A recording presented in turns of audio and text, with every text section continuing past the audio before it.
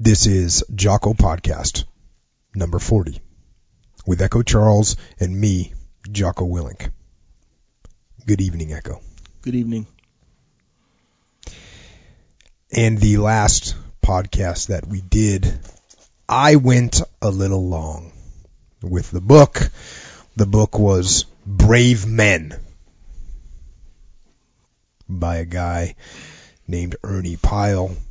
And there was just some incredible writing in there that I just went deep with. Yeah. I read it all. Mm-hmm. And so we had to postpone the Q&A. So that's okay. Gives us some time here to go a little deep on some Q&A. This is podcast number 40, by the way. 40 weeks straight. Who wants some? 40 weeks straight is where we're at. And that's the battle rhythm here. We put out podcasts and we do it weekly. And we've been doing it for 40 straight weeks. And I dig that. Yeah, man. It's good. And it's not always easy. You know, because if you think about the times when you're not doing anything. Mm-hmm. Well, when you're not doing anything, or when I would normally not be doing anything, for 40 weeks, I've been doing something. Yeah. I've been reading. Yeah. I've been prepping. I've been researching. So 40 weeks is legit. And I'm stoked that we're at number 40. Me too.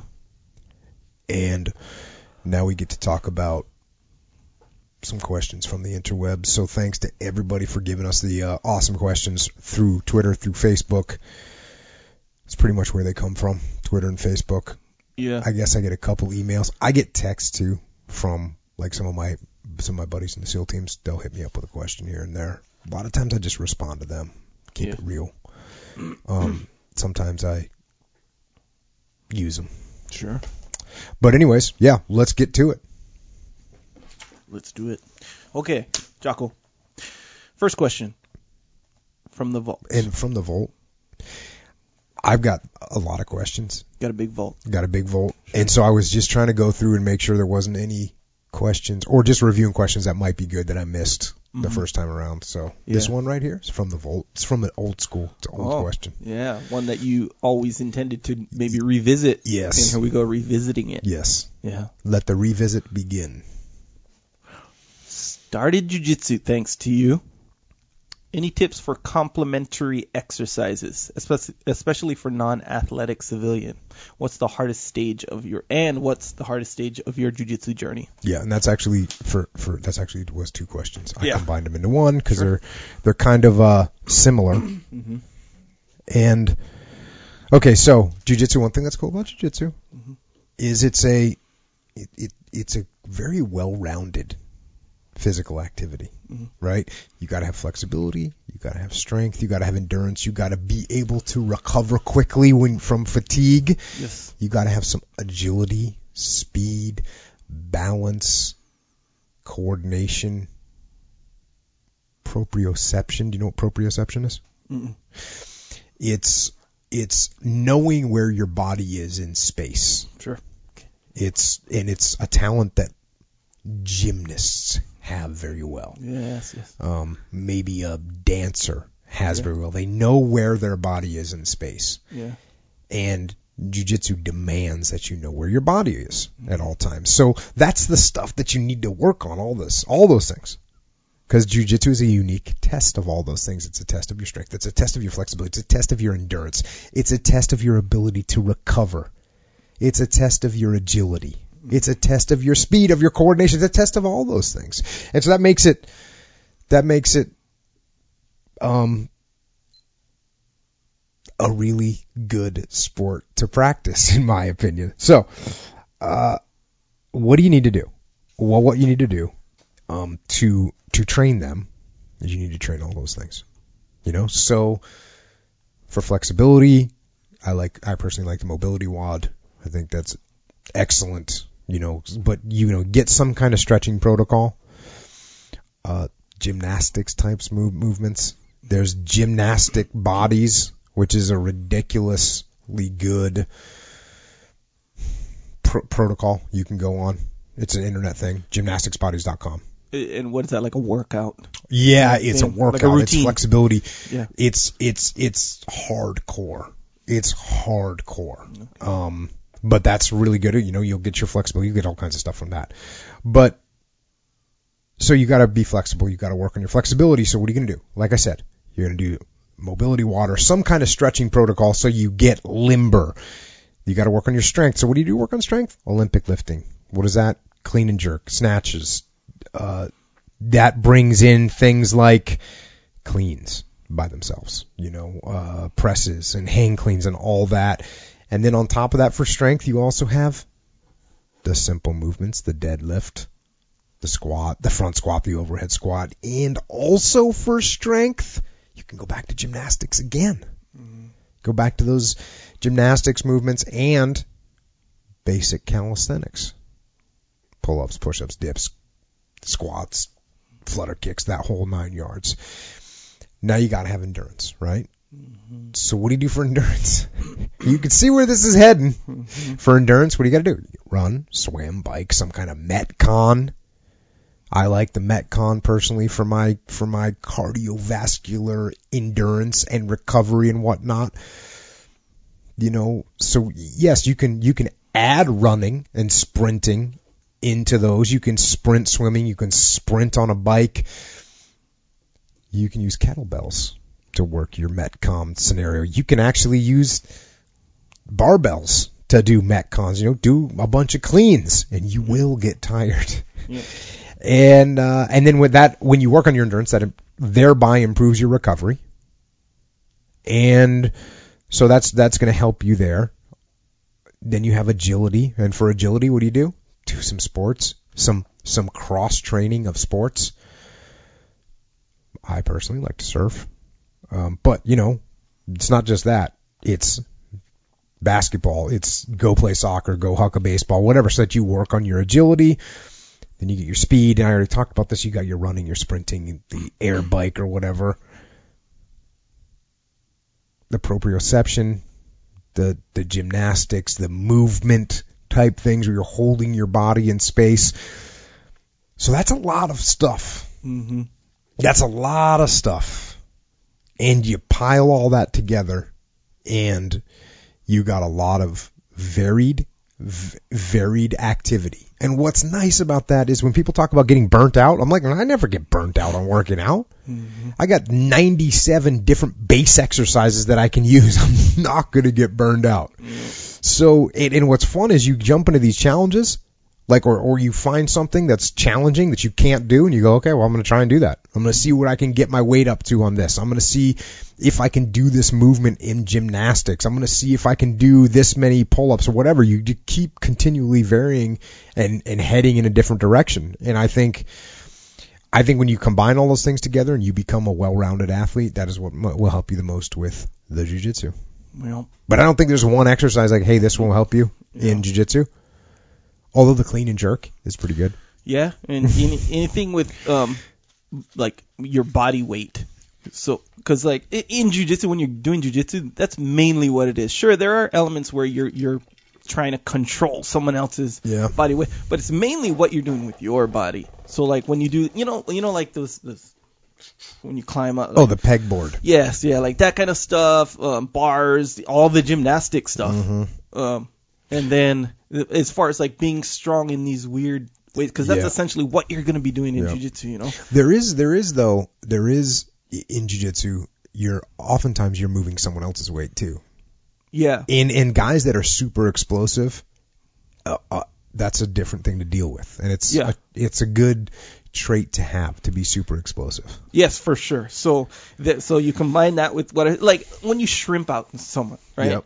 Sure, someone's gonna be strong holding you, but when you shrimp, you're pushing your own body weight. That's your own body weight. Sure, you add his own. You're with the guy. That's just kind of part of the game. But if you can control your own body in these stronger ways, that's gonna give like such a big benefit.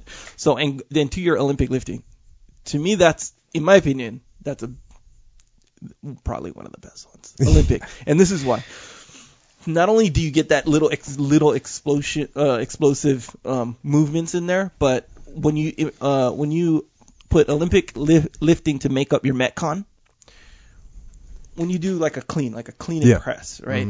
Your muscle work is just for a second, and then for a second it's almost kind of relaxed, and then boom again, and then it's kind of relaxed, and then you hold, and boom, and it's just repetitive. That feels like jiu-jitsu to you. That's kind of what jiu-jitsu can be, depending on your game. Yeah, it can of be course, very much you know? that. Yeah. So, and if you're in shape in that way, where you can go hard, rest for just a little bit, and then go hard again, if you can do that, if you're in that kind of shape, that's gonna help.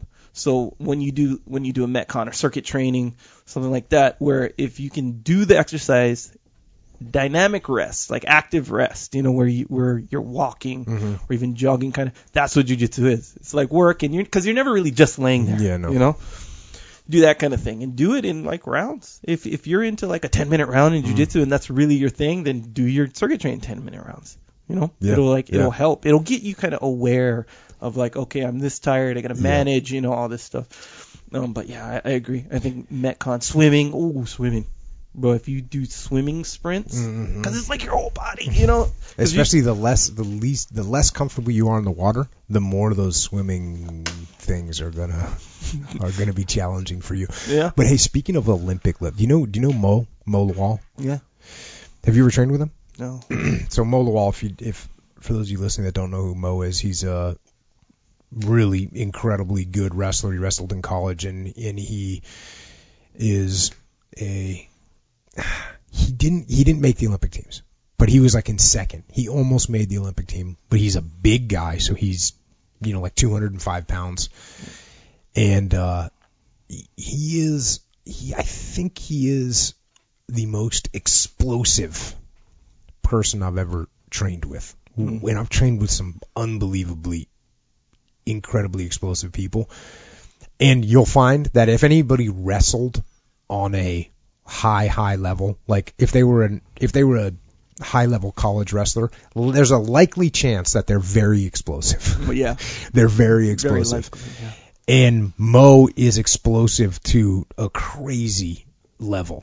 But the reason that I thought of it when you said Olympic lifts is one time he was just trying to help me with some takedowns, and the way he was exploding into him, right. and he was all fired up. He's like, it's like when you do a clean and jerk. He goes, this right here is the beginning of it, and you could see that he's developing so much explosiveness. The first time I ever trained with him, Dean, I can never read Dean with when he sets me to train with somebody.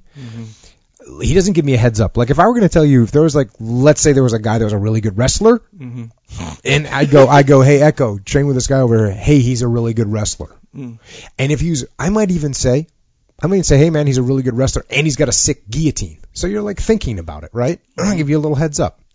Dean just goes, hey, you should train with him, right? That's what Dean does. And so, anyways, he did tell me on this occasion, he goes, hey, Mo's coming down. You got to train with him. He's a really sick wrestler. And I go, awesome. I'm thinking to myself, oh, cool. I actually, for a guy that didn't wrestle in high school, I have decent takedown defense because I've been defending takedowns for a long time, and I utilize jiu-jitsu to defend my takedowns. So I'm sprawling and guillotining and going for commuters. I'm doing active, aggressive jiu-jitsu moves to people when they're trying to take me down. So I'm not trying to say I have any major skills there, but I'm not a slouch to take down. So I figured, hey, I got a good wrestler, cool. And he wasn't that experienced in jiu-jitsu, which tells you, okay, cool, right. You're going to guillotine this guy. This isn't, or you at least have a good chance, whatever. That's what you're thinking, sure. Yeah, I'm thinking that. So I meet Mo, and good dude, we're going over some moves, and then it's like time to train. And Dean's like, okay, yeah, you train with him, Jocko. And I go, okay, cool. So, we slap hands, and we're doing and Mo was getting ready for a fight, but we weren't fighting at all. We were just... And just to kind of put in context, you say Mo's a good wrestler. Mo also happens to be the Bellator 205 champ. Or was he the champ? He wasn't at this time. This was like as he was getting into MMA. Oh, okay. Yeah. So he was really actually probably sharper at wrestling at this time because he was coming out of, trying to be on the Olympics. Yeah. And... yeah, he wrestled. I want to say he wrestled at Oklahoma. But anyways, King Mo is what he's known as. King Mo. And so, anyway, so we slap hands. We're getting ready. We kind of square off, and I'm okay, doing my thing. boom, he does this takedown to me. His face hits me in the chest. And this is in the less than the blink of an eye. His face hits me in the chest, and his hands, they don't even grab my legs. They just tap my legs like a double leg. Blast double. And it's a blast double, and I'm in the air. I mean, he knocked me into the air with his face. Bro, that's saying a lot because you're huge. Yeah, he knocked me into the air with his face. I fall down to the ground, and the funny thing was, I got back up immediately. Like, he took me down so fast he couldn't even chase me to the ground because I was back up really quickly. But that was the fastest takedown that I'd felt. That is probably the fastest takedown. Now we have one more guy. There's a guy coming up right now at the gym, another sick wrestler. But, he wrestled. He's a really good wrestler, a sick wrestler, collegiate wrestler, and all that. Taylor Johnson. So Taylor is another guy who has mutant strength. He has mutant strength. It's not normal. Yeah. I was on Taylor, and I was going for like a guillotine, or I think I was actually going for a crucifix. So for those of you that don't know what this is, Taylor, picture a guy on all fours on the ground, and someone else is trying to rip their head off. Okay, so that's Taylor. He's on all fours on the ground, and I'm trying to guillotine him, rip his head off. With one hand, he goes up to his knees and lifts me into the air and shot puts me through the air onto the ground, and then gets across side. And I started laughing. I'm like, bro, you just shot put me. Yeah. And he didn't even do it from his hips. Like, he didn't get the strength from his hips. He got it from his upper torso. Yeah. He didn't use his legs at all. There's no legs because he was on his knees. Yep. And so he just has this massive explosiveness. But then the thing that's really scary about Taylor is that he's adapting. Because just because you're a good wrestler doesn't mean you automatically adapt well to jiu-jitsu. Yep. Some people never adapt really well to jiu-jitsu. And you can see, in MMA, in the UFC, there's plenty of wrestlers that you look at and you go, yeah, that guy never really transitioned into become a comprehensive ground fighter that was as comfortable on his back as he is on cross-side, as he is going for submissions. There's some guys that have been extremely successful that never made that transition, but they stay on top, ground and pound. Taylor, if you watch him roll, you might not even know he was a wrestler until you roll with him, and then you're going to feel that you can't move him.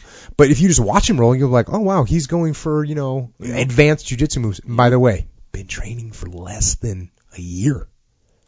Yeah, very surprising with him in regards to that. Like, you look at him. If you look at him, you're like, okay, I'm about to roll with this guy, and then you roll with him, you're going to be like, okay, I'm not surprised at this guy's strong. His balance is just like magical balance kind of thing. So when you look at him, on the surface, but if you know that he's such an accomplished wrestler, you would think, given his experience, you'd think, okay, his jiu-jitsu, or even his, when he's training his jiu-jitsu, you wouldn't expect it to be that fluid. Like, when I rolled with him, I was like, I thought when you were like, yeah, he's kind of this new guy, you haven't rolled with him, what, you should roll with him because, he gives good training. He's really good. So what I'm thinking is good, but I'm thinking this is going to be real wrestling intensive. Yeah. Training scenario. Then he pulled guard on you. No, he didn't pull guard, but his whole thing. Yeah. He was in the guard. He doesn't care. He was like, I'm here to train. I'm here to get good or whatever, man. And that kind of attitude, it gets you so good. And he wasn't trying to okay, another big guy. Let me wrestle this guy. We were doing straight up jiu-jitsu, and it was clean. It was good. Yeah. But anyways, he's got that super explosiveness too. That's mutant level, and also his striking. Yeah, is ridiculous. And he hasn't been known. He's just a natural athlete because he's been just. Yep. Anyways, so that's him, and we got a bunch of other pipe hitters too. You got Big Andy, who's awesome. Yeah. Justin, don't forget about Justin. Jordan just showed up, so we got some good training in there. Yeah, for sure. But back to this deal. So I was talking to Taylor about, and I go, bro, did you ever like Olympic lift? And he goes, yeah, I got into CrossFit for like a month. and that was right before I got into MMA, and I was doing pretty good. And I was like, oh, what does that mean? He's like, oh, I was snatching like 300.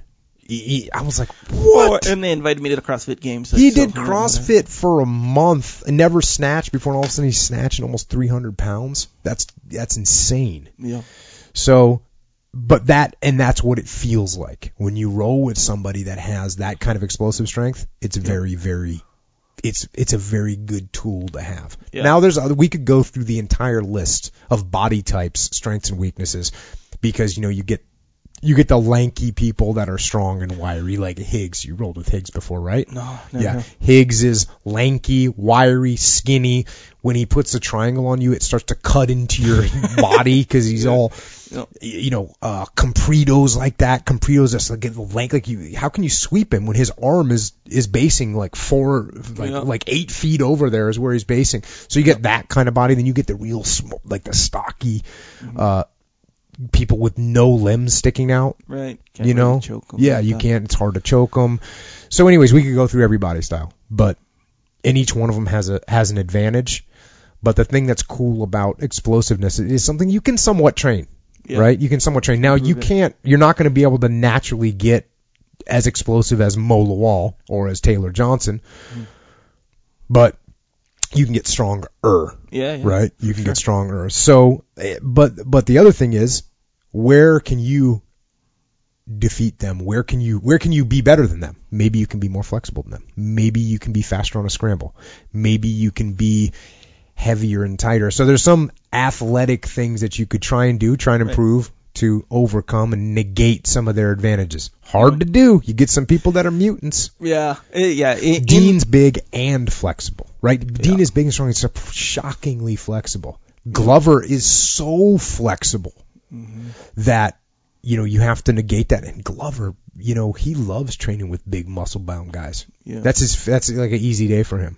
That's what he likes to, that's the easiest matchup body style for him, is someone that's just super strong and muscle bound. Yeah, and you get mutants and I'd say that's kind of a good way of putting it, mutant like Taylor, where he has a wrestling background, so he's no stranger to functioning while he's tired. So I'd say if you're big, explosive, strong, or whatever, typically your endurance is not that good. Typically. So if you get all those factors and they're flexible and stuff, and they have endurance, there's your bad day right there. If this guy has that.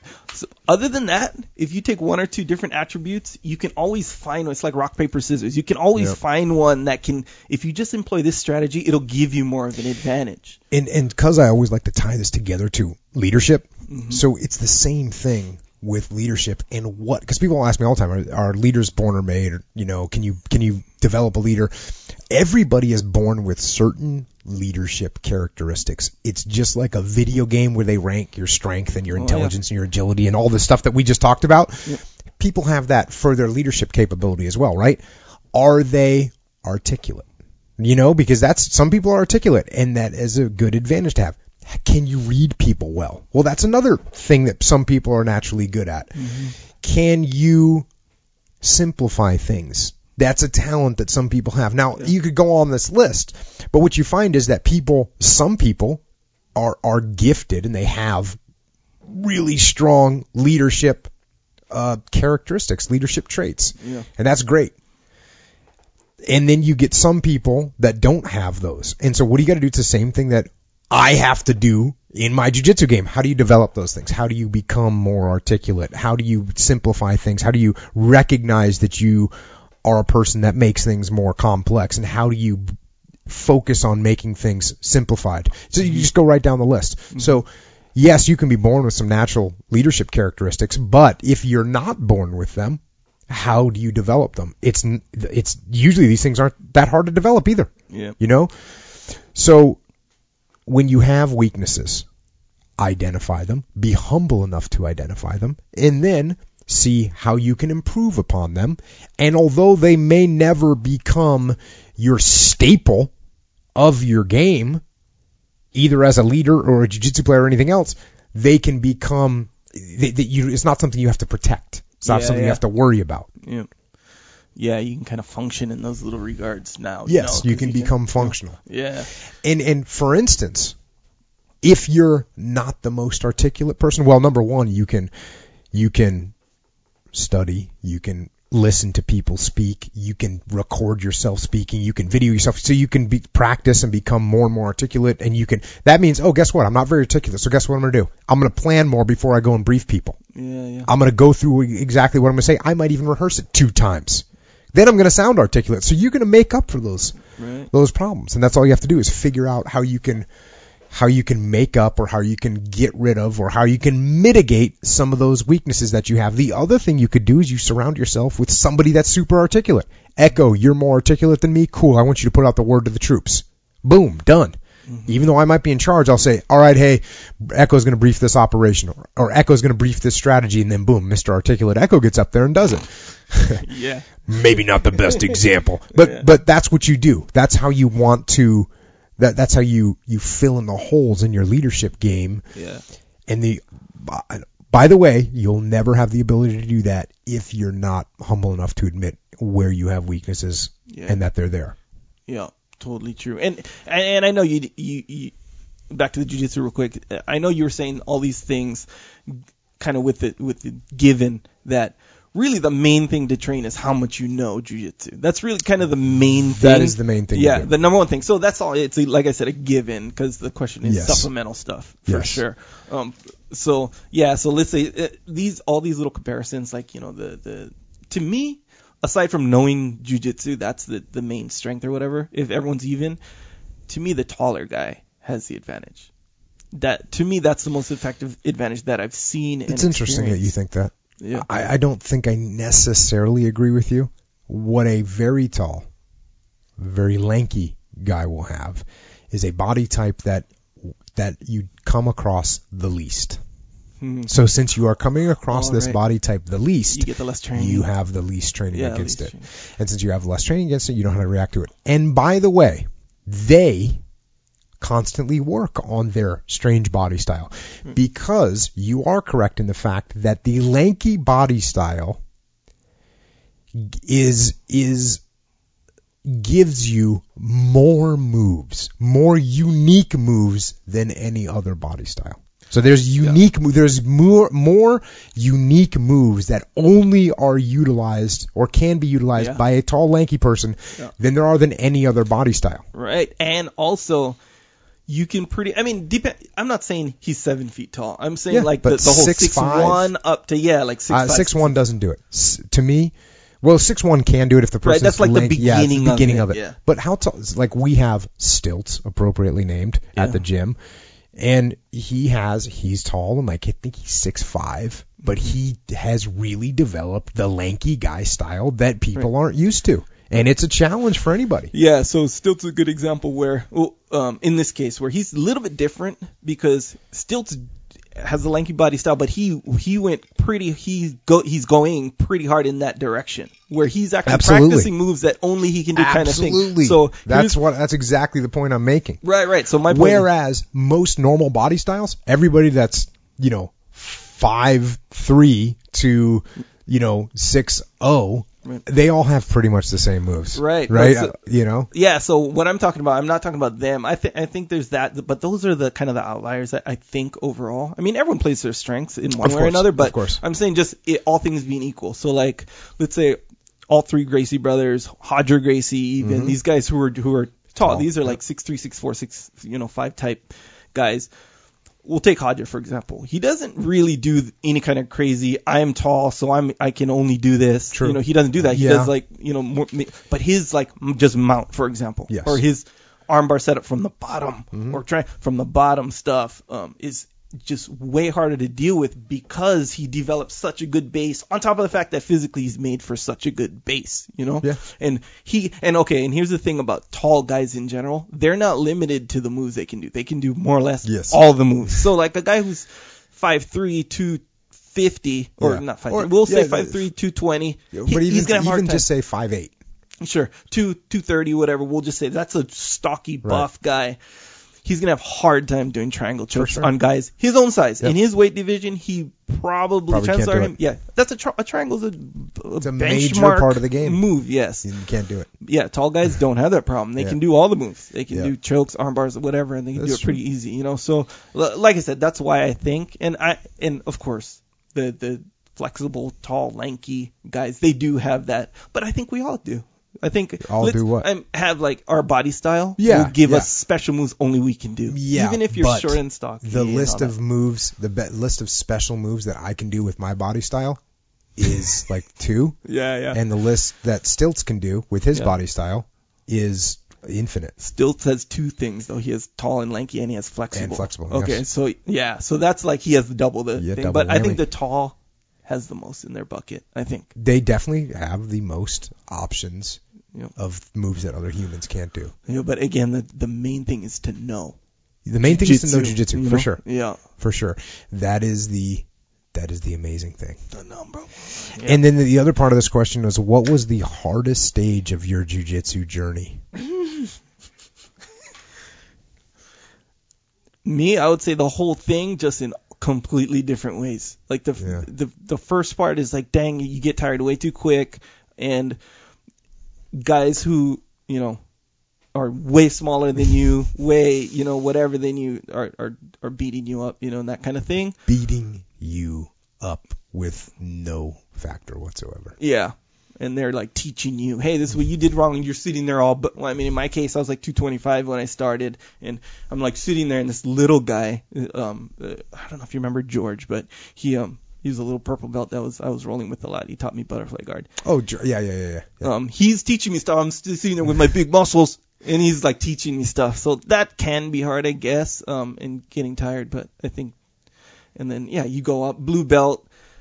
In my particular experience, blue belt was the easiest, I think, because nothing really was expected of me. Oh, and yeah. Blue belt's a good place to at the hide. same time, in a way, some people it's the most frustrating. Yeah. But yeah. if you're like You're right. Blue belt, you're good. You're a blue belt, so people know that you know jiu-jitsu a little bit. Yeah. But you're not expected to tap anybody. No, yeah. And if you get tapped out by another blue belt, or a purple belt, or a brown belt, or a black belt, it's no big deal. Yeah, you're a blue belt. And even a white belt taps you, and you're like, yeah, that shouldn't have happened. But I have so much to learn. Yeah. Yeah, totally. And yeah, that and you know how when you learn something from the point of not knowing anything, and then you start to learn, you learn the most quantity wise at the bottom when you start. For sure. So.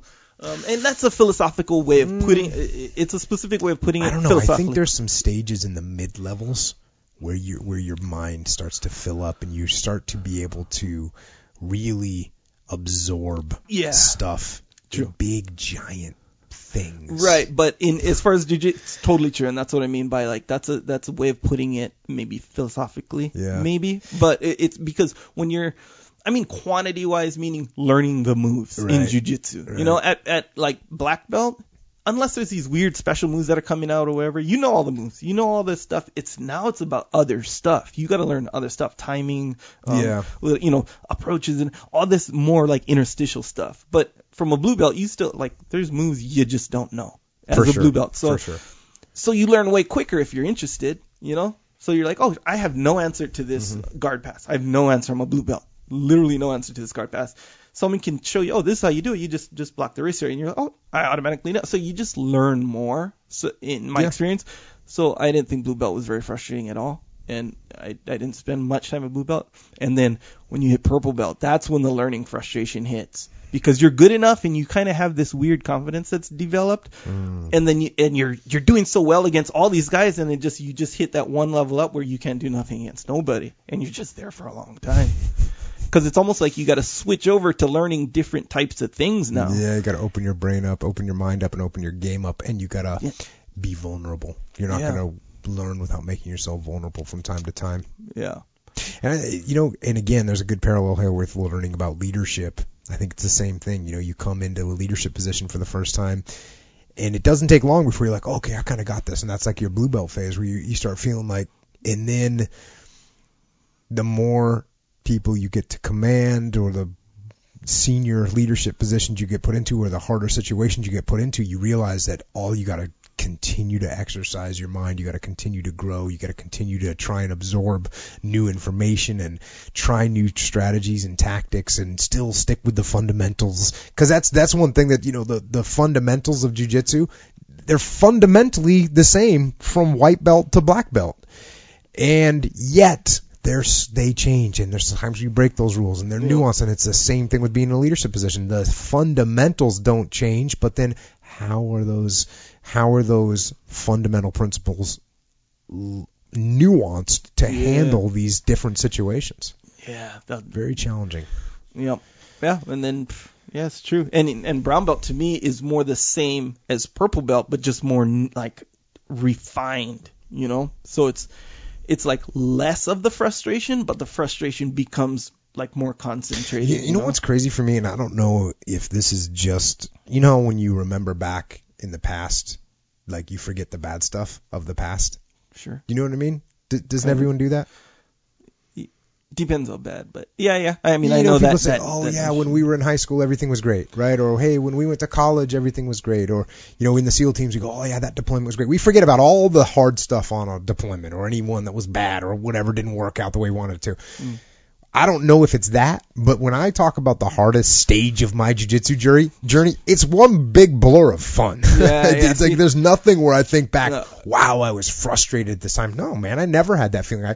I go home from the gym every time kind of like, good day of training, but that was fun. Yeah. That was cool that I learned this. Or, man, I can't believe I got caught by that guy. He's getting good, or whatever, You just kind of, I don't have like these hard stages to me. Yeah. Maybe I'm just a person that really enjoys it a lot, I guess. Yeah, and I would say that that's most people. I think so too. I think I'm the same boat, and But you use the term frustration a lot. And I've actually, I don't want to bring this out in the public audience, but I factually have seen you get frustrated from time to time.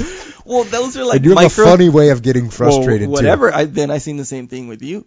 When? Oh, you want me to say? Okay, one time you were rolling with Dean, and Dean had you, how like Dean will get ahead of you psychologically, and he'll be like, and he'll like be baiting you and laughing and stuff, and then the more he laughs, the less you laugh, so you're getting really mad. And I remember he was doing this thing where you guys stood up, and you were like you were just tired of what's going on. You were tired of it, and you were turning up the heat, and Dean was just like, okay, and then he this is what he did. He leaned against the wall, kind of you can't take me down, I'm against the wall, and you engaged or whatever, you guys went down, and he got you. I think he got you with armbar. And I remember it was an armbar because I remember thinking, I don't think I've ever seen Jocko A get tapped out, B with an armbar. I can see like a foot lock, someone jumped in, but he got you with an armbar, and you were like, ah! You were frustrated. Yeah. Nonetheless, that was like what we could call a micro frustration. Overall, these are more like little challenges. Weird, so that frustration though, is it possible for it to be called frustration if it brings me joy? Is it possible? Because sure. I even in the depths of like frustration, man, I feel good even getting tapped out. Yeah, especially when you can reflect on it. And that's why I think you said, when you said you forget about the bad things, you forget about the bad things in a certain kind of discourse. If you regard that overall discourse as being a good thing, then you'll start to forget the bad thing. Yes. And vice versa. But I never go home and say, like, oh man, I can't believe that I couldn't get out of there. I just couldn't do anything. At least I don't remember. Yeah. Man, I gotta have that feeling in there somewhere. Yeah, it has to be. And really what they are just the challenges that are specific to certain stages. And these are real general things that probably apply to, to everybody in one way or another on the stages. Yeah, and it's the same thing with leadership. Like most of the time, even though I've been in some situations where I was like, man, I didn't do a good job there, I could have done better.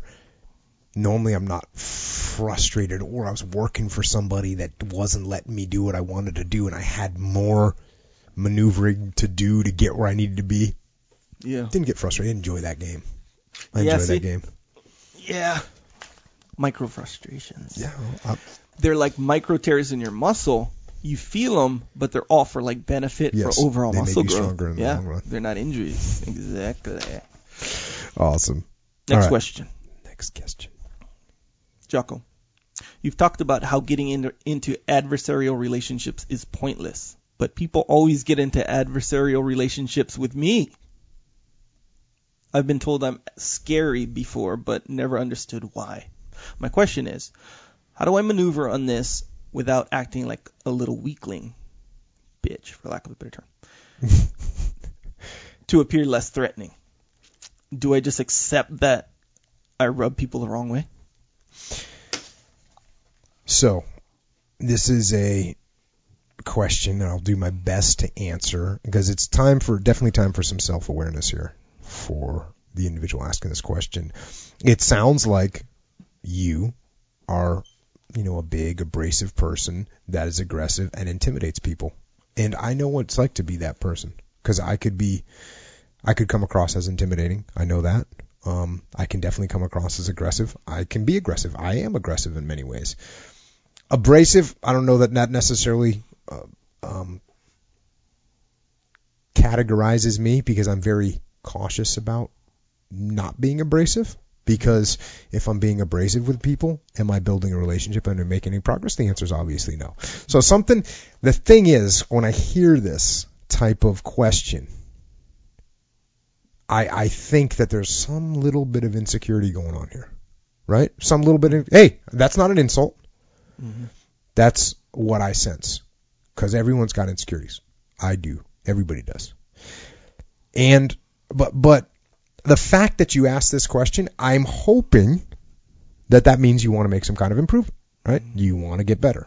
And, I'm a little worried that you might just be looking for like reinforcement, because people think Jocko's big and aggressive. So if I say I'm big and aggressive, Jocko's just going to say, hey, those people are just scared of you and they don't deserve your mercy. Yeah. Or, what you do? You use your intimidation factor to overrun those people, right? That might be what you're looking for, but you're not going to get that here. And the reason you're not going to get that here is because that's not going to help you.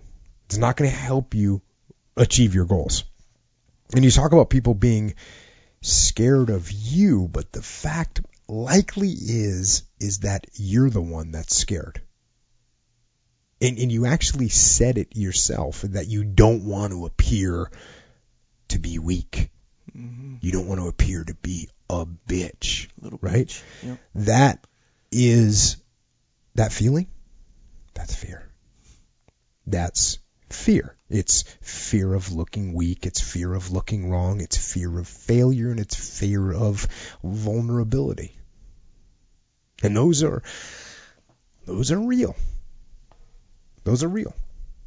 And if you're, everybody should be feeling those fears at some level, but you have to overcome those fears. If you don't, then how are you ever going to step up?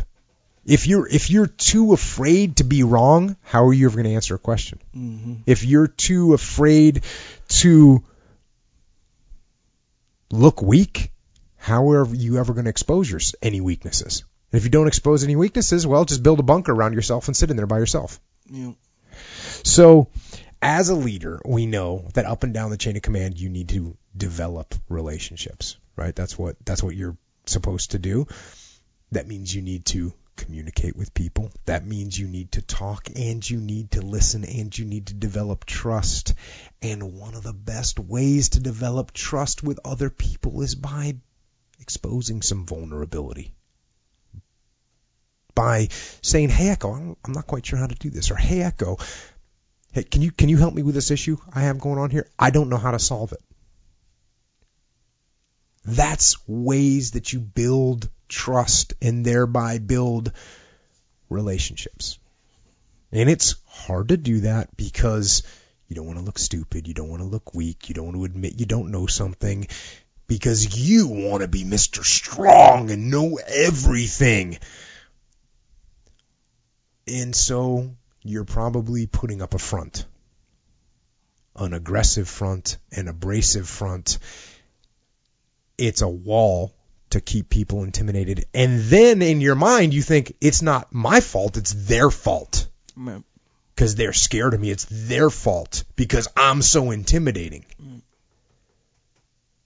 So that is not good. And then you get your kind of closing statement. Should you just accept that I rub people the wrong way? You can. You can accept that you rub people the wrong way, but then you might as well accept right then and there that you're never going to be a true leader. that you're never going to build any relationships, that you're never going to inspire anybody, and you're never going to be the leader of a badass, unified, high-performing team. Probably not worth it. And the better thing to do is to humble yourself, is to open yourself up to the pain and the discomfort of displaying weakness and error and failure. And open yourself up to try and be nice to other people. Instead of being scared of what's going to happen if you expose yourself, go ahead and throw it out there. Yep. Act pleasant to them so they talk to you without fear. And in doing those things, you can overcome whatever these insecurities are.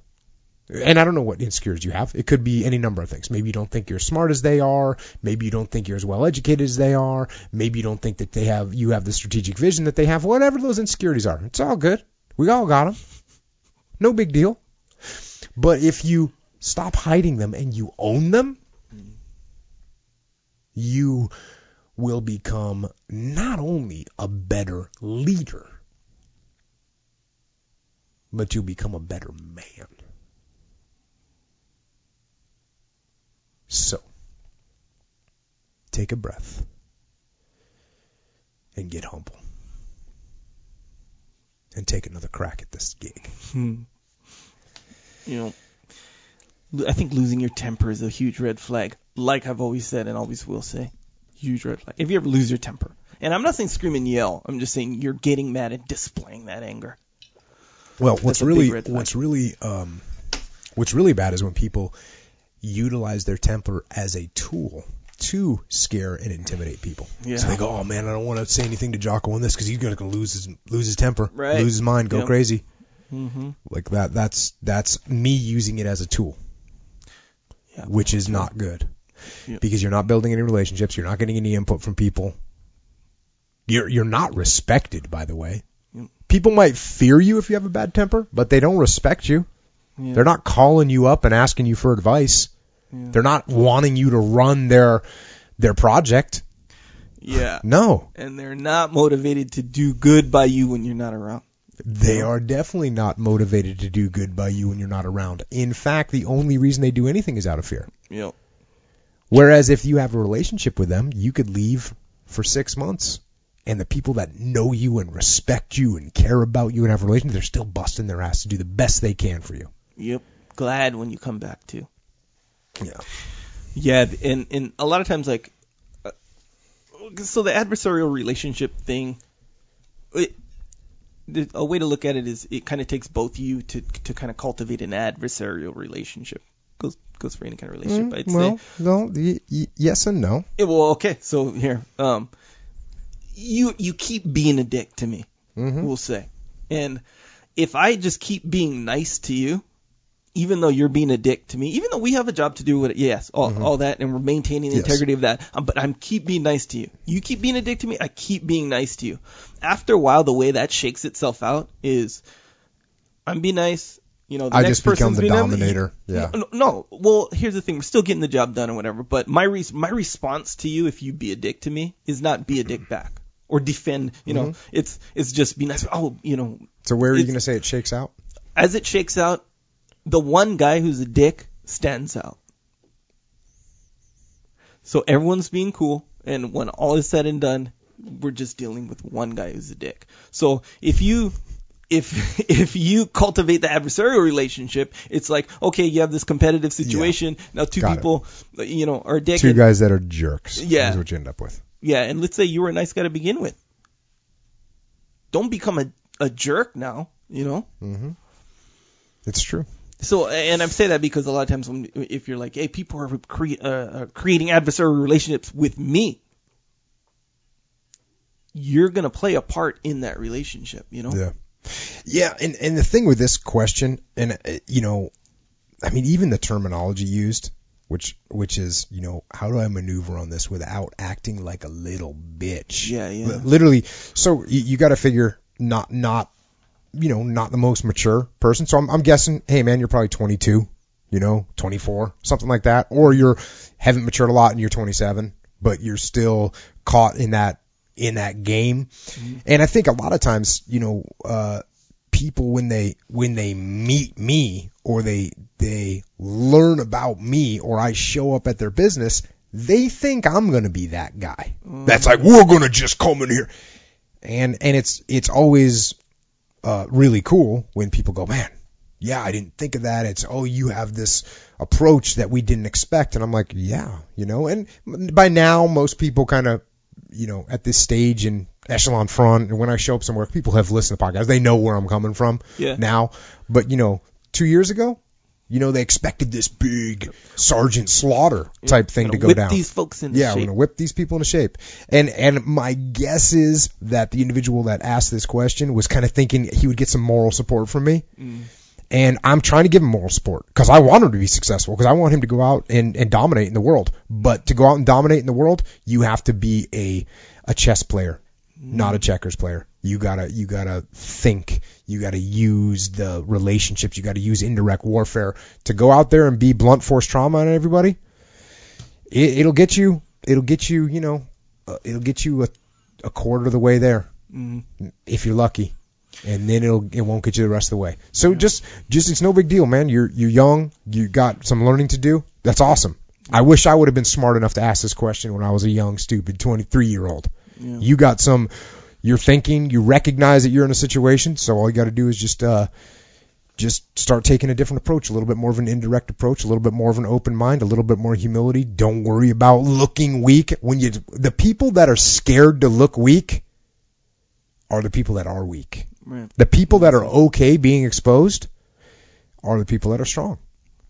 I'm totally comfortable in my leadership capabilities. So when I have an issue, I'm like, hey, I don't feel comfortable about this. I'm not worried that somebody's not going to say like, oh, well, we don't think you can handle this. No. I know I can. Yeah. I've been in worse situations. So what do you got? Yeah. So if you're paranoid about looking weak, it means you probably are weak. If you don't care about looking weak, it probably means that you're coming along. Yep. You're doing pretty good. Pretty solid. Yeah. Check. So you don't need a hard shell if you have a hard core. But you need a hard shell if you have a soft core. Yes, that is true. Kind of thing. Yes. Did you just make that up? Yeah, but I mean, I'm not looking at it like, dang, that was deep. I'm not thinking that. But yes, but that is a true statement. If you're fundamentally sound on the internal and the meaningful structure of your being, then you can withstand attack. So you don't need to put up a big wall. Right. But if you're fundamentally weak internally and the fundamentals of your being are weak, then you need to put up a big wall of protection. You need to go around and bow up to people and you may even need some weapons out there to really keep them away. Some guns, some heavies or something. Nice. All right. Good. Next question. Would love to hear tips for moving to wake up earlier. Alarms and not disturbing your spouse, keeping alert throughout the day. When you wake up early, these are things. So tips for managing the implications around making that change to get up earlier while keeping the space or keeping the peace at home and work and worky. Did you put that? I did not put that. Work. He had some. He either made a typo or he's on the inside legit. With the. What that is that's an homage to the Portuguese accent. Yes. Brazil. Well, no, it's a homage to the fake Portuguese accent. No, it's the real one. Worky? Yeah. Well, anything adding like E at the end, like it'll come out. Oh yeah. Yeah. It can be exaggerated though by certain people. Right. Myself included. Yeah. Okay. So how to wake up in the morning. Number one, let's talk about one important piece. This: how do you do it without disturbing the spouse? Because we don't want to make the spouse angry. No adversarial relationships with the spouse at 4:30. No, not at 4:30. So one of the things, real easy one out of the gate, get an escalating alarm. So what that means is it starts off quiet. Sure. And it gets louder. It gets progressively louder. I am a much lighter sleeper than my wife. So this is not that big of a deal to me. And I can't answer I've slept with roommates that wanted to sleep, you know, like in the military, you know, you got bunk together or whatever. So I've dealt with this a little bit, but it's really no factor. Get an escalating alarm, and then when that thing goes off, you wake up before it gets too loud to wake your spouse. It should be on your side of the bed so you can make it happen. Or you can pick a song that starts off nice and mellow and that kind of builds. And for a long time, for this particular reason, I used to have, there's a band called The Sword. Sure. And they have a song called Iron Swan. And it starts off nice and mellow. And if you don't get up in time, it's coming. So you gotta.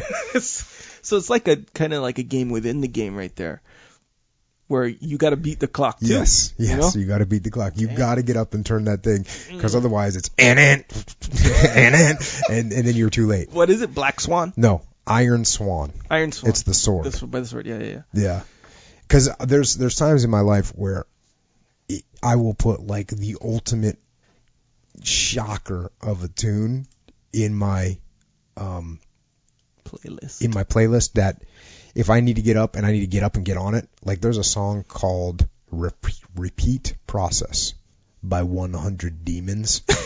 That song will get you out of bed. It will get you out of bed. When it kicks in, it just comes. It's like an explosion happens in your room. There you go. And it's a great song by a great band. But anyways, but in this case, you don't want to go with 100 Demons. No. You don't want to go with Repeat Process. Mm-hmm. You want to go with The Sword, Iron Swan, or an escalating alarm. Now, once you do that, you got to have the gear pre-staged. The morning gear has to be pre-staged. So, so we're not in the dressing. We're not pulling open drawers. We're not flipping on lights. We're not searching for stuff. No, we get up. We walk out of the room. Yeah. Quietly. Stealth mode.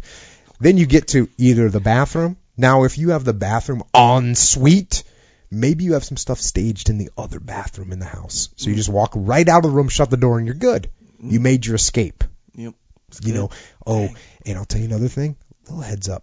Make sure that you that you turn off your secondary and your tertiary alarms. So if you're like me and you sleep with multiple alarm clocks, if you leave, because they go off sequentially, right? You know, you got your first one, iPhone.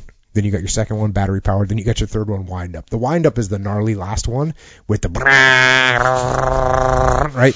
Right. If you leave that thing, if you forget to shut that thing off before you walk out, you can hear about it. You can hear about it because now when it goes off, it's a startler because it doesn't go off. I mean, 50% of the time I'm up before the alarms.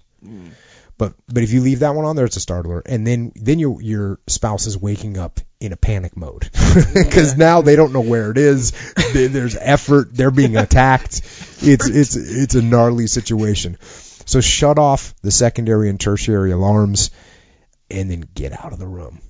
And then maybe you even have your toothbrush and your toothpaste staged in another bathroom or in the kitchen or whatever. You got your workout gears not in a drawer by the bed where you're pulling that open, making that racket. No, you just get up and you leave.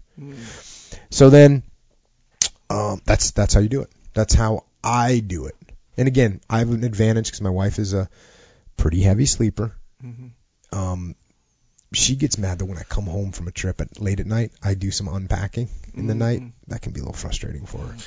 But anyways, that's what you do. Now, the next piece of this question was for alertness throughout the day. What do you do to stay alert throughout the day? I think one of the things you got to do is check your diet, right? Check the diet. Make sure, in my opinion, you're not ingesting a ton of carbohydrates because those are going to make you tired. They're going to make you excited or make you fired up for about 20 minutes. I don't know. Haven't had them in a long time. For like 20 minutes before you eat them. Like right when you... Actually, that's really what they're for. Yeah. Or like, instant energy, yeah. Yeah, so, and they put you to sleep. So when you eat it, it's basically the really basic sequence is I'm going to do some output, in the wild. I'm going to go hunting. I'm going to gather, whatever. Do some output. That expended some energy. I'm going to need some energy, and I'm going to need some rest. When you get the energy, carbohydrates, food, in any way, serotonin, all these other chemicals that induce you to go rest. That's the sequence. That's the process. Don't forget about insulin.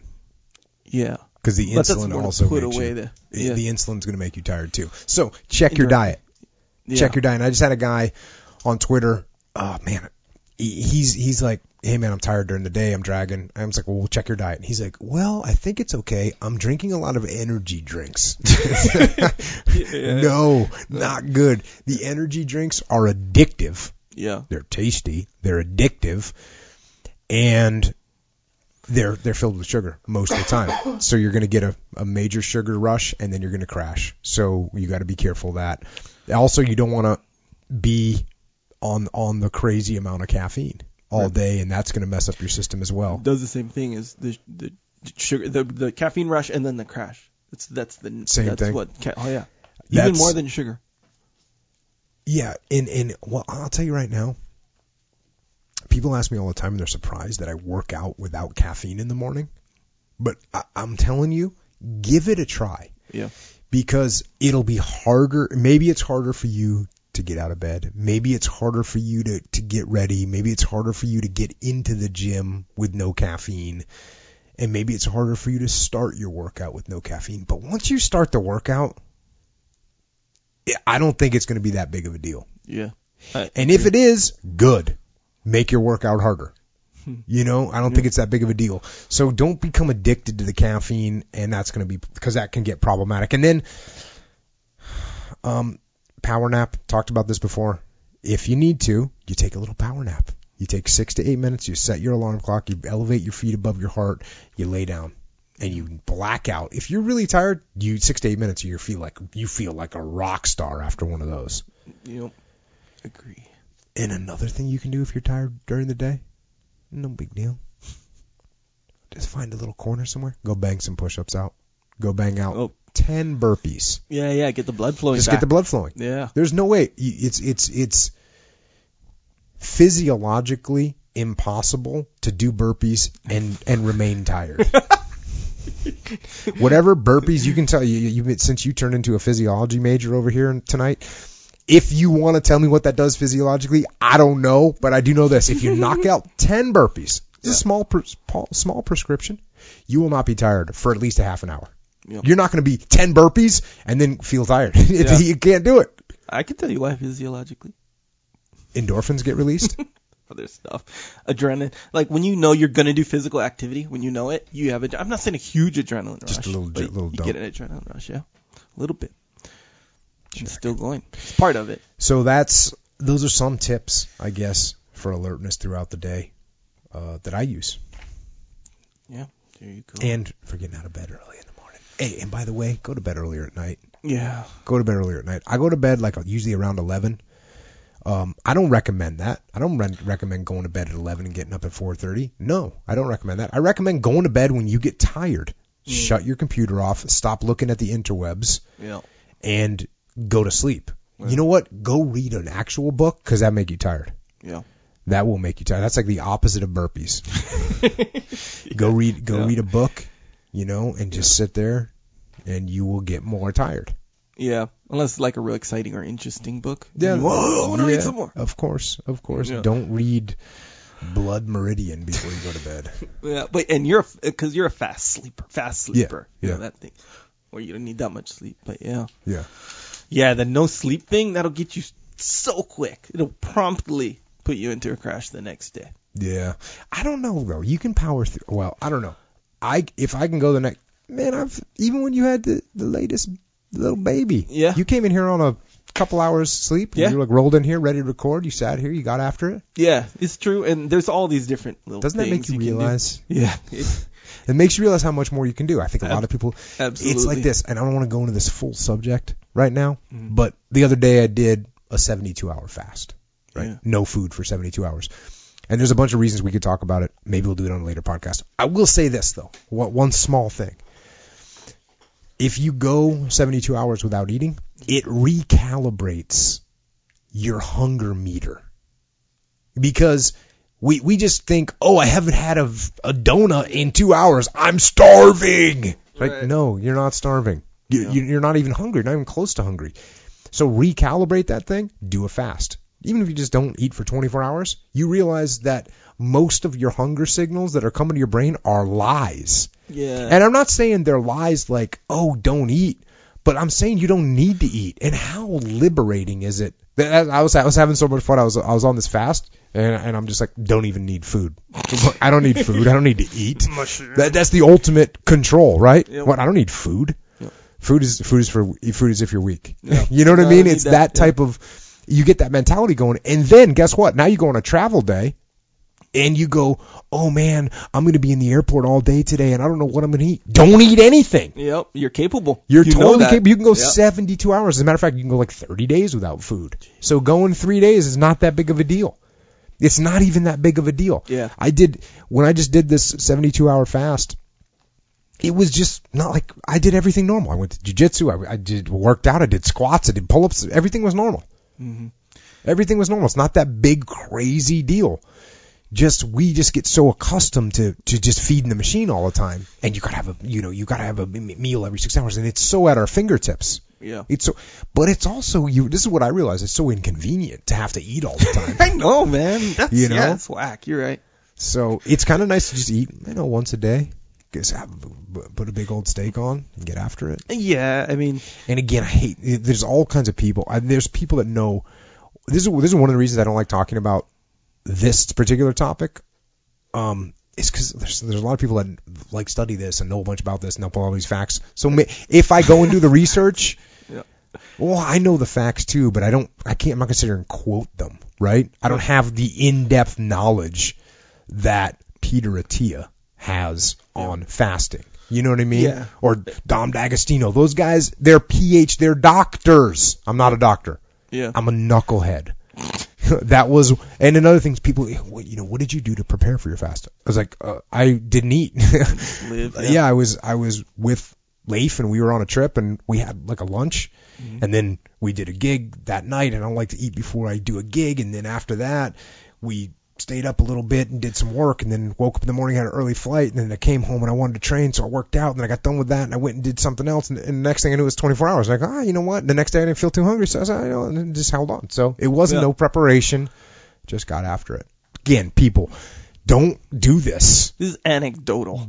Check with a physician or whatever you got to do. Don't listen to me. Yeah, as far as like a recommendation you should do, because you are different, and 72-hour fast, okay, I dig it, man. But I think really kind of the point that you're making, or one of them anyway, I think is absolutely true. So a lot of it is like habitual hunger, but it goes beyond just like psychological habitual. It's like physiological. It's like, okay, I'm used to getting food every 4 hours. Right. So when the 4 hour mark comes around, physiologically, your stomach's going to be like, where's my food? Yep. Your mouth's going to be, where's my food? And then after a while, if you're like, hey, you don't get food this time, your stomach's going to go, okay, sometimes we don't get food. Yeah. So let's kind of act right, and then when the food comes, okay, we'll do that when that happens. The recalibration is real, though, because then after I started eating again, and then the next day I go, oh, I'm feeling hungry, I'm going to eat something. I go, I'm actually not hungry. So why am I eating? Why am I eating if I'm not hungry? Yeah. It's my mind is controlling me when I should be controlling my mind. Yeah. So, and that's another thing where there's nothing new, right? Your mind is so strong or whatever. So you can trick yourself, and this goes for sleep too. So if you think that you got 9 hours of sleep, you'll be way less tired than, okay, let's say two people, exact people, they're identical twins. Right. Identical life experience, whatever. One guy believes the next morning, okay, they both got 8 hours sleep. One guy believes he only got 4 hours sleep, and one guy believes he got 10 hours sleep. Typical placebo scenario. Yeah, but that's how your mind, it knows. Like, basically, it's your mind accommodating what it thinks the stimulus is. So the other twin, the 4 hour sleep believer, he's going to be way more tired. And he's going to be like, dang, where's that nap I was looking for and I need or whatever. The other guy, imagine if you woke up every day and you were like, I only got 4 hours of sleep and I'm going to crush today. Exactly right. I actually believe I work better on less sleep. How you like them apples? Exactly. And that's what was going to be my point there, where you're like, I've told you that before. Yeah. I've told Echo before that when we're getting ready to record the podcast, the day before I record the podcast, that night, I like to sleep less, like 4 hours, because I feel like it sharpens. I'll tell you what, to be quite honest, what I think it does, it brings it. it brings my emotions a little closer to the surface. So like you feel like I'm kind of under attack, so I better I better harden up right now. I better like get my troops ready. No, it's not that. It's like, no, this is what it is. I can get more, like when I'm reading something, I'm more focused on it. I'm more into it. Like actively? Yeah, because I think when I'm well rested, I'm like rock solid, right? I'm just like, oh yeah. When I sleep less, I'm a little bit more exposed. I'm a little bit more vulnerable, right? Mentally. Right. And I need that. Right. Yeah, because otherwise I just become very detached. I become very detached. Yeah. And it's so I want it when I come in here, I want to be on the fringe a little bit. Right, you know what I mean? Yeah, that's what I want to be exposed. I want to be walking in here being like, man, this is an intense This thing. is not a walk in the park today. No. This is going to be hard, so let me get ready. I want to be stressed a little bit when I come in here. Yeah, man. I can dig it. And I always feel that way. Like it's the same thing in jiu-jitsu. I feel better when I'm stressed and when I'm a little bit more stressed, a little bit more tension, a little bit more pressure on myself. I want to be there. Yeah, I don't want to be there all the time. And I'll tell you what, just so everybody knows, there's some days where I'm tired. Where I'm just tired, and sometimes I just need a power nap so bad. I'm literally falling asleep, and I hate that. That's a horrible feeling. But you know what? Elevate your feet, set an alarm clock for 8 minutes, boom. You're going to wake up feeling like Superman. Yeah. It's kind of like when people hit themselves before they go lift. Because it wages. You mean they slap themselves? Yeah, for sure. So on the surface it looks like, oh, he's getting fired up. But yeah, why is he getting fired up? For the exact same reason that you're talking about. Because if it's like, boom, I'm getting these things where I got to kind of bounce back from, right? I'm under attack. So you get a legitimate adrenaline rush too. Right. So physiologically, it's the same exact sequence right there. But you're just doing it consciously. And instead of slaps, it's lack of sleep. Yes. Or what have you. There you go. That's the answer. And everyone that's going to attack me on social media for not sleeping, not eating, and all that. Yeah. Yeah. Well, hey, sorry. I don't know. That's all you. I don't know what to tell you. Do it. Hey, Choco. I appreciate your advice. I do know I should sleep more. I do know I should eat better. Oh, I'm sorry. But what does that even mean? I don't should. Even know. Should. The word should. What does that even mean? You should. Anyway, that's a whole. Hey, Jocko, don't be you anymore. Well, that's true. Hey, be different than you. That's what that. Well, actually, the point what I was gonna say earlier is just like what you're saying. You're not citing all this science and making claims about how this is going to benefit you or nothing like that. That's not what you're doing. It is anecdotal, and I think the point is that if you push yourself through certain situations and you prove it to yourself that you can function just fine with 5 hours sleep rather than 8, 1 or 2 times or whatever, or however many, that you can do that. Like we talked about this before where you get kind of dependent on certain things. And then to the point where you believe that you can't function without it, whether it be sleep, whether it be coffee in the morning, whatever, or eating every 4 hours. Like when I was really into weightlifting and bodybuilding type stuff, I remember thinking, man, I gotta hurry up and eat. It's 4 hours or whatever. And then kind of later on in life, man, I haven't eaten yet today, and it's late in the day. Mm-hmm. I'm fine. You're not. I'm not losing my gains. Not losing your game. Yeah, whatever gains, but game, whatever. Yeah. So once you prove it to yourself, it's like if you stay up all night when you have work the next day, and you do your work, when you go to bed, you can be like, hey, if I had to, I could do that again. That is another thing that I enjoy about pushing those envelopes is it feels really good to go to bed when you've been awake for a long time. It feels really good to eat a meal once you haven't eaten for a while. You appreciate it more. Yeah, that's good. That's true, but that's kind of a psycho way of invoking appreciation. Okay. In my opinion. Understood. Next question. Oh, back to the Iron Swan. That's it. Yeah. That's the song. Yes. Just a reminder. Give it a try. Yep. The sword. Next question. What's the best way to handle awful random people? Say, a bunch of intimidating thugs on a bus or a violent, scary drunk person.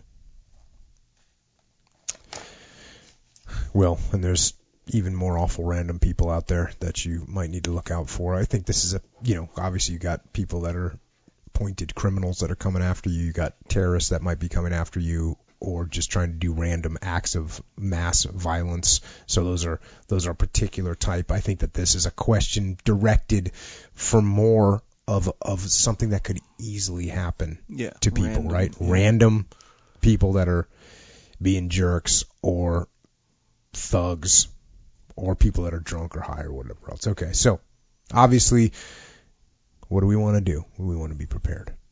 So to start with, you want to be in really good physical condition. So that means you want to work out. You want to be ready to handle yourself physically.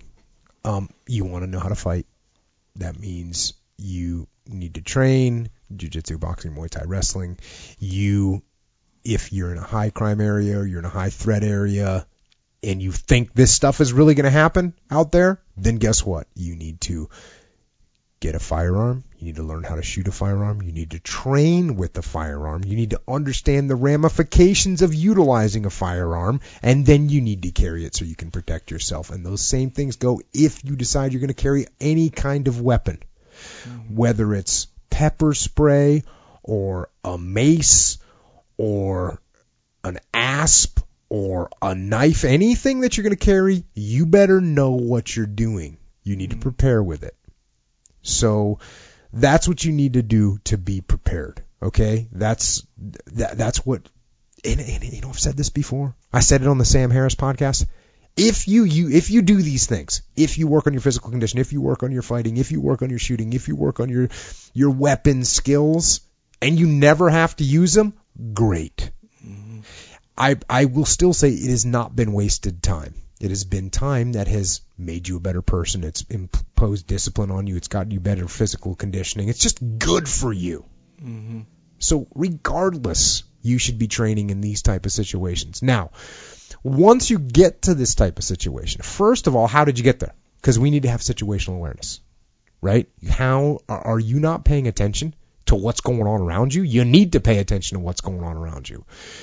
And then you watch for these scenarios that could unfold and you avoid them, period. So how are you getting stuck on a bus with a bunch of maniacs, right? There's something, when they got on, you got off. That's real simple, right? Or you go to get on and you see these knuckleheads, you walk right back off. I mean, that's pretty easy to handle. Oh, there's a bunch of knuckleheads walking down the street towards you? Cool, cross the street, walk down the other side. Situational awareness. Oh, you hear them coming up behind you? Cool, step off, cross the street, avoid. We want to have situational awareness. That should solve 99% of your problems. Agree. Is being aware of your surroundings, understanding your situation, planning. What about just simple planning? Like, where are you going? When are you going to come home? If you took a subway into the city at night and you know you're going to be coming home late at night and you're alone, and you are suspect of what's happening, maybe you get an Uber instead of riding the subway. It's just planning that comes into play as well to avoid these situations. Now, if you do get caught in these situations, here's a couple recommendations. Okay, my number one is to kind of do your best to detach from the scenario, right? So let's say you're on a bus and there's a bunch of people acting crazy and they jumped on right after you got on and you couldn't get off in time, so now you're on the bus with them. I want you to detach from them. So that means you're not looking at them, you're not staring at them, you're not being all intimidated. You want to just detach. Just do what you would normally do. Everyone carries a phone these days. Break out your phone, start looking at your phone, pull out your paper, start looking at your paper, study if you don't have either one of those two, look outside, look at the passing. Just don't enter their world. Don't become a part of their thing that they have going on. Because what they want you to do is they want you to make eye contact. Yeah, what they want you to do is glance over at them. What they want you to do is enter their world. Because a lot of times these knuckleheads, they're in their own world, and you actually have to penetrate their world if you want to get in there. So what I'm going to do is I'm just going to remain. I'm not going to cower, though. There's a difference, okay? Because if you give the impression of you're just like cowering and scared, well, then that's entering their world, and they're going to recognize that. But if you're just, hey, sitting here just doing what you'd normally do, and it's not a big deal. You do this all the time. You don't care about them. Don't care about me. Leave me alone. That's where I'm going. Now, if for whatever reason I make some kind of eye contact, right? Now I made the eye contact. I've entered their world. I'm going to go ahead and give them just a little head nod. Just a little, just a little regular head nod, like I would do with you if I saw you on the street. Hey, just a little respectful little head nod, and then I'm going to go right back to what I was doing. I'm going to go right back out of their world. I acknowledge their world. I'm not going to give a bunch of. I'm not going to look scared, but I'm not going to look aggressive. I'm just going to be respectful. Hey, little head nod. Hope you're having a good night. That's good. And then go back to your business. Again, I just want to detach from them. That's my attitude, is I want to detach from them. And this avoids them saying, like if they're looking at you and you don't look back, or they're just like bearing down on you. Hey, what do you, hey, why are you ignoring me or whatever? Are you too cool for me or something like that? So sometimes you get, look, little head nod. It's all good. If they do start, now see, I'm escalating this. So they're escalating this. So now if they do start to escalate this thing in like, what are you looking at? Or one of those things. It's just, again, what you're trying to do is you're trying to de-escalate without appearing vulnerable. So maybe it's just, hey, no issue here. Just something simple like that. No, I'm good. Like, what are you doing? Just riding the bus home. You know what I mean? Just real matter of fact. Just didn't go try and get back. So you might want to just even try and connect a little connection instead of I'm trying to go home, because that might piss some people off because they don't have a home or their home is a bad place. So what might be better than saying that is, I just got done with work. Now you're just a working man, right? Mm-hmm. Of course, you might be dealing with someone that doesn't have a job or lost their job. Right. So I'm saying you're not going to come up with a great. But my point here is just you're just going to try and make simple, non-confrontational statements that don't give them anything to grab onto, because that's what they want. They want something. They just want something to grab onto. That's what they're looking for. So you don't want to let that happen. Now, things can still continue to escalate. You get someone that's determined to be a jerk, or determined to be hostile, or determined to be aggressive. Now, I'll tell you that if you train and you work out and you do jiu-jitsu and you have skills, people know it. People that are belligerents generally can tell. Mm-hmm. Even in a drunken state, when you square off with someone or you look at someone and they have an attitude of like, look, I do this all the time.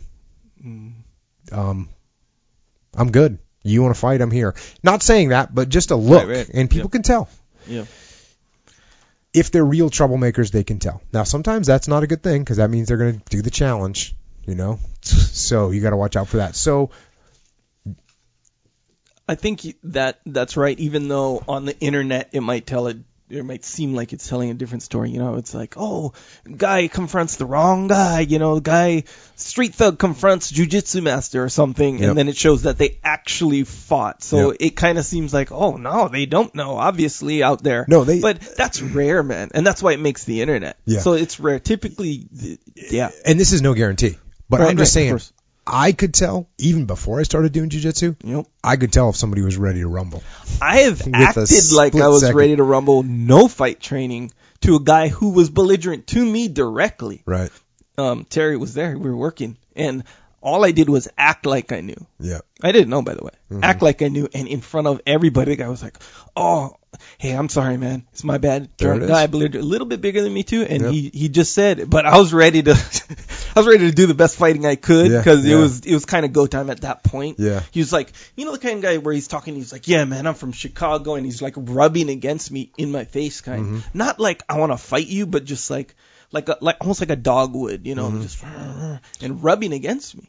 And then whatever, I made like, okay, we're about to fight. Took off my jacket like real quick or whatever.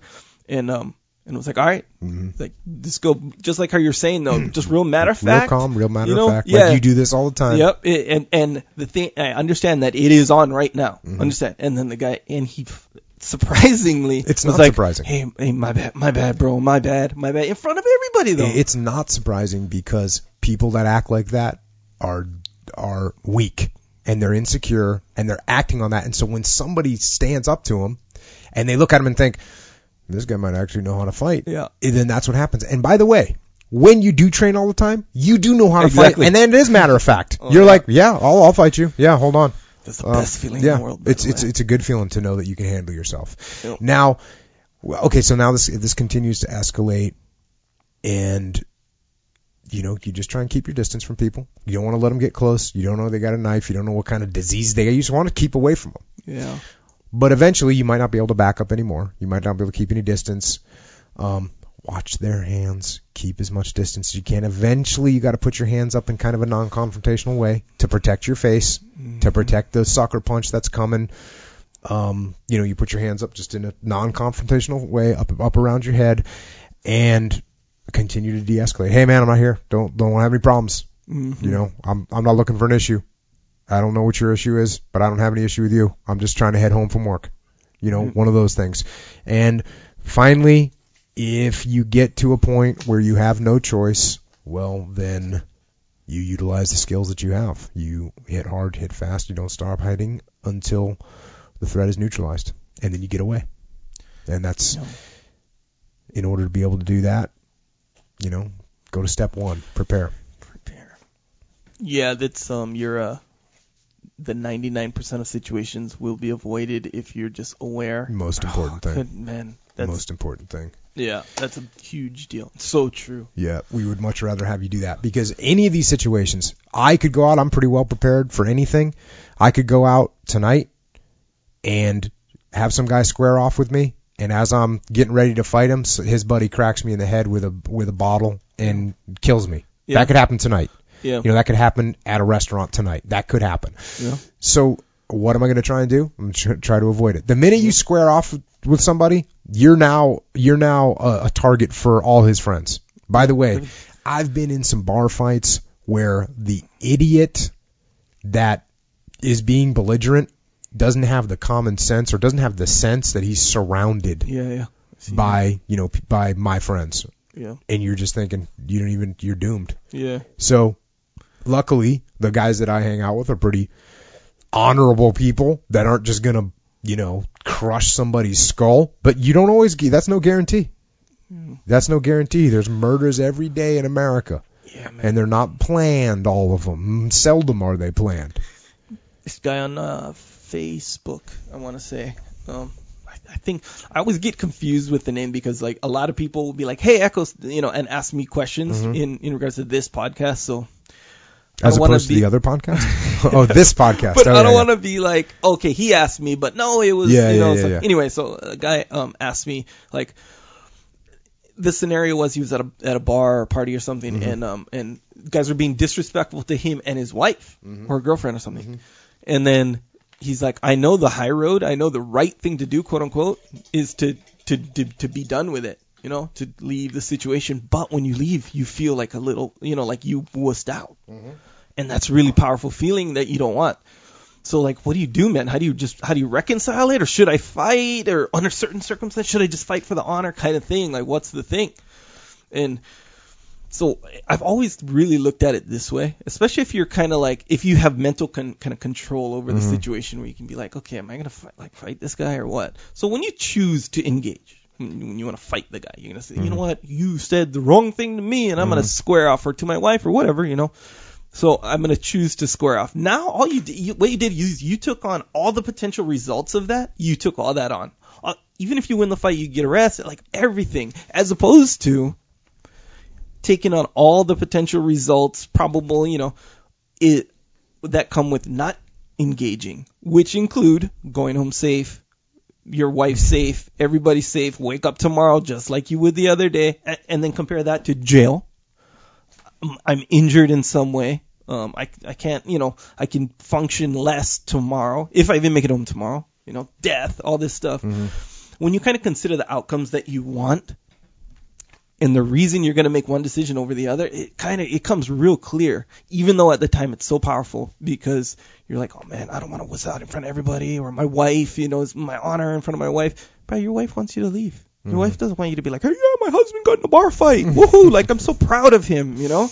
No, your kids are like, I'm glad you're home, Dad. Yeah, you know? I'm glad you're not in the hospital. That's another thing that comes with, I think, with training all the time is we all know where we stand. Yeah. Like, I mean, if there's a person that's going to beat me in a bar fight, I know him. Like, it's a famous fighter. It's a famous jiu-jitsu player. It's someone that is a known public figure that is known for fighting. That's like, who's going to give, if it's a civilian that doesn't train, I mean, they're not going to stand a chance. Yeah. Now, if 4 of their friends jump in, of course, you're going to have some issues. Well. But yes, the best thing to do is avoid it. But does your wife, when your wife knows that you train every day, that you get after it every day, that you're physically fit, physically strong, and knows that you could destroy that person, does she look down on you when you walk out of there? No, she's like, well, I'm glad I married an actual man instead of an idiot. Right. And it's not that big of a deal. Like, hey, bro, if you want to fight, here, come to this gym. I'll be there tomorrow at 10 o'clock.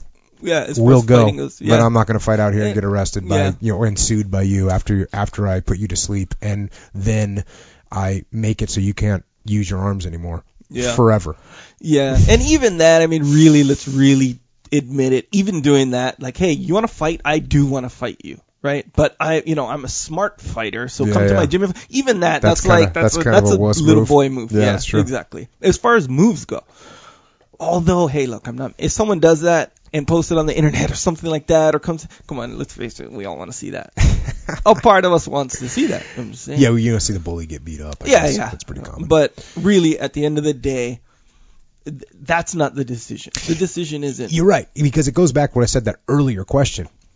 If you're secure in your manhood, then it's not that big of a deal to go, dude, you're drunk, carry on. I'm out of here with my wife. We're going to go back to our house and carry on with our lives like normal people. Yeah. You can find another person to get in a drunk fight with and end up in jail later. Let me ask you this. You can be honest. Even as a full-grown, secure man, if you found yourself in that scenario and you're like, no, me and my wife, we're going to go home, there's still a small party. Of course. Like, I wish I would have well, especially when you enjoy fighting. Yeah. You know what I mean? When fighting is fun. And actually, one of the guys at the gym who's brown belt Mike, he doesn't train much when you're there. Anyways, Mike. I train with him. Yeah, dude, he usually goes in the morning. Yeah, he's usually there. But anyways, he had somebody like say something to. No, somebody like smacked his girlfriend's ass. Like what? Like he brought his girlfriend into the bar. Yeah. And he does Muay Thai, of course, and he's a jiu-jitsu player. I mean, he's a badass dude. Mm-hmm. He walks in the bar, and this guy just straight up, just bam, slaps his girlfriend's ass. And he like turned around, boom, 1-2 to the head, dropped the guy, knee to the face, out. Was like, yep. Boom, got arrested.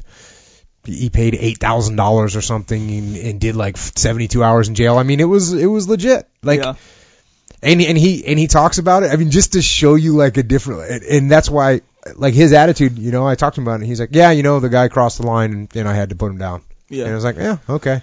Yeah, and that's an awesome story. By the way, it gives me like a for real, like, fuck Mike, you're the man. But let's face it though. That wasn't the right move as far as before you do it. Yeah. I mean, you're right, because we don't know what could have happened. Yes. We know what the actual outcome was, and it was like $8,000. Yep. And his wife? Girlfriend. Okay. Just his girlfriend. Yeah. Don't mess with Mike's girl, man. Well, I'm just saying, if you have a wife and then on top of that, if you have like a kids, the $8,000 scenario seems more detrimental. Yeah, that's true. But, so I'm saying, this is why you treat people with respect. Yeah. Because otherwise you never know who you're messing with. And Mike doesn't look like he's a big, intimidating guy by any chance. What does he weigh? 170? I'm thinking of a different guy. I realize it, but Mike's 170. He's tough. He's a tough bastard too. I mean, on the mat, he's tough. Yeah. But he's like 170. And you know what? He's a brown belt in jiu-jitsu, really good with the gi, and he wrestled. Like he wrestled in high school. So yeah. And he trained Muay Thai. So he's just a tough dude. Yeah. And you don't know who you're messing with, and boom.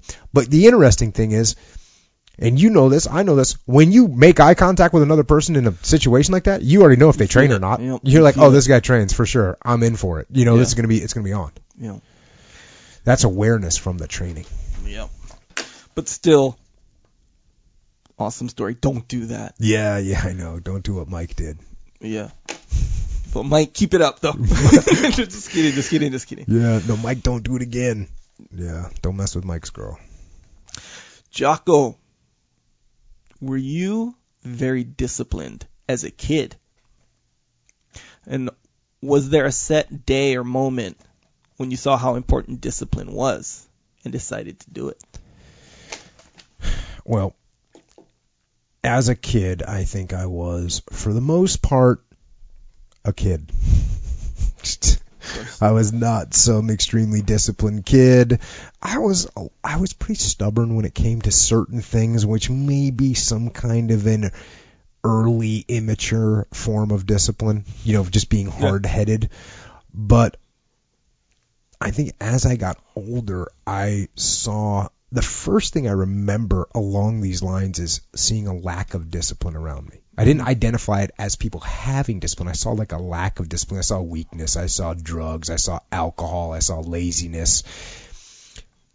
And I started to get after it a little bit, right? A little tiny bit. But there was no role models. There was no internet. There was no guidance. I didn't have the sense to go to the library and find Bob Hoffman's book, How to Be Happy, Healthy, and Strong. Like, I didn't know to do that. I didn't have the sense to do that. And so we did some basic things, you know what I mean? Some push-ups, And the push-up workouts that I did when I was 13 years old are laughable. Laughable. I mean, I think if I did, a set of 50 push-ups, I was corner, boom, I'm the man, right? No, you are the man, 13, yeah, 50. And we did some silly little, like, kind of barbell, dumbbell circuit training kind of thing. Now, I always liked the military. I recognize that as some kind of a trait of discipline in there, and I looked up to military veterans. I knew one Marine Corps drill instructor. And if you know anything about Marine Corps drill instructors, so now we're talking 85, 86, 87. There wasn't any wars going on. But, when you're a kid, you're just like, oh, he's a Marine Corps drill instructor. He fit the part. He was just perfect Marine Corps drill instructor, which most Marine Corps drill instructors are pretty damn perfect. It's an incredibly honed job that's very well choreographed. Yeah. And very structured, and it's a very fine. It's real tight. It's real tight. Right? It's a real tight situation if you're a Marine Corps drill instructor. Yeah. And I knew one right when I was a kid, and I just looked at him, he was like a god, right? This guy is a Marine Corps, and of course I think he had like a '68 Camaro, so he had a muscle car, so he was just dope. Just the man. And so I got that going on, and then there was the hardcore bands that I started listening to, and they seemed to have some kind of, there was something there, right? I recognized something there. I recognized something with Black Flag. I recognized something with a band called Slapshot. I recognized something with the Cro-Mags, and I saw there was something in there, and I didn't know what it was, but it was some kind of strength. Right? Some kind of discipline was in there. I didn't put it all together, though. And there was no sort of unified way to go down this path. I didn't find that. And I don't know if I found it, what it would have looked like to me. Maybe you could say that path was the Boy Scouts, right? The Boy Scouts are a disciplined group of individuals that learn how to hike and hunt. And so was that it? I don't know. Maybe I didn't identify that, or I didn't have the right personality because I was kind of nonconformist, right? A little bit, a little bit of a rebel. So I didn't put it all together. And I had some little flashes of like being hardcore with some of the things I did that would be like, kind of getting after it in some really minor way, some minimalistic level of discipline. But it wasn't until I started training in earnest to join the Navy that I started to what we could recognize now as getting after it a little bit. You know, and again, it's nothing compared to what people do now. What definitely not, but you know, now we're talking 1989. I was running through marshes and being covered in mud, and I was swimming in the ocean, and I was doing pull-ups and push-ups and dips and sit-ups. And again, it's nothing compared to what I do now, or even what everybody does now. But I was doing what I could with what I knew at the time. And I didn't really have any idea of what or really what people in general were capable of. Like, I just didn't know. I never would have thought a good pull-up workout is 500 to 1,000 pull-ups. I wouldn't have thought that. You know, for me, I did 3 sets of pull-ups, and I was kind of the man, you know. So I just didn't know. And I guess you could say I didn't know to even explore those outer limits of what I was capable of, you know, which is a bummer. Now, also you got to remember, I didn't even know another person that did pull-ups. Like, there wasn't like pull-up bars around. There wasn't, you know, I'm out in the woods somewhere. In the woods in New England. There's no pull-ups. People aren't like, hey, how many pull-ups can you do? I never heard that question. Oh.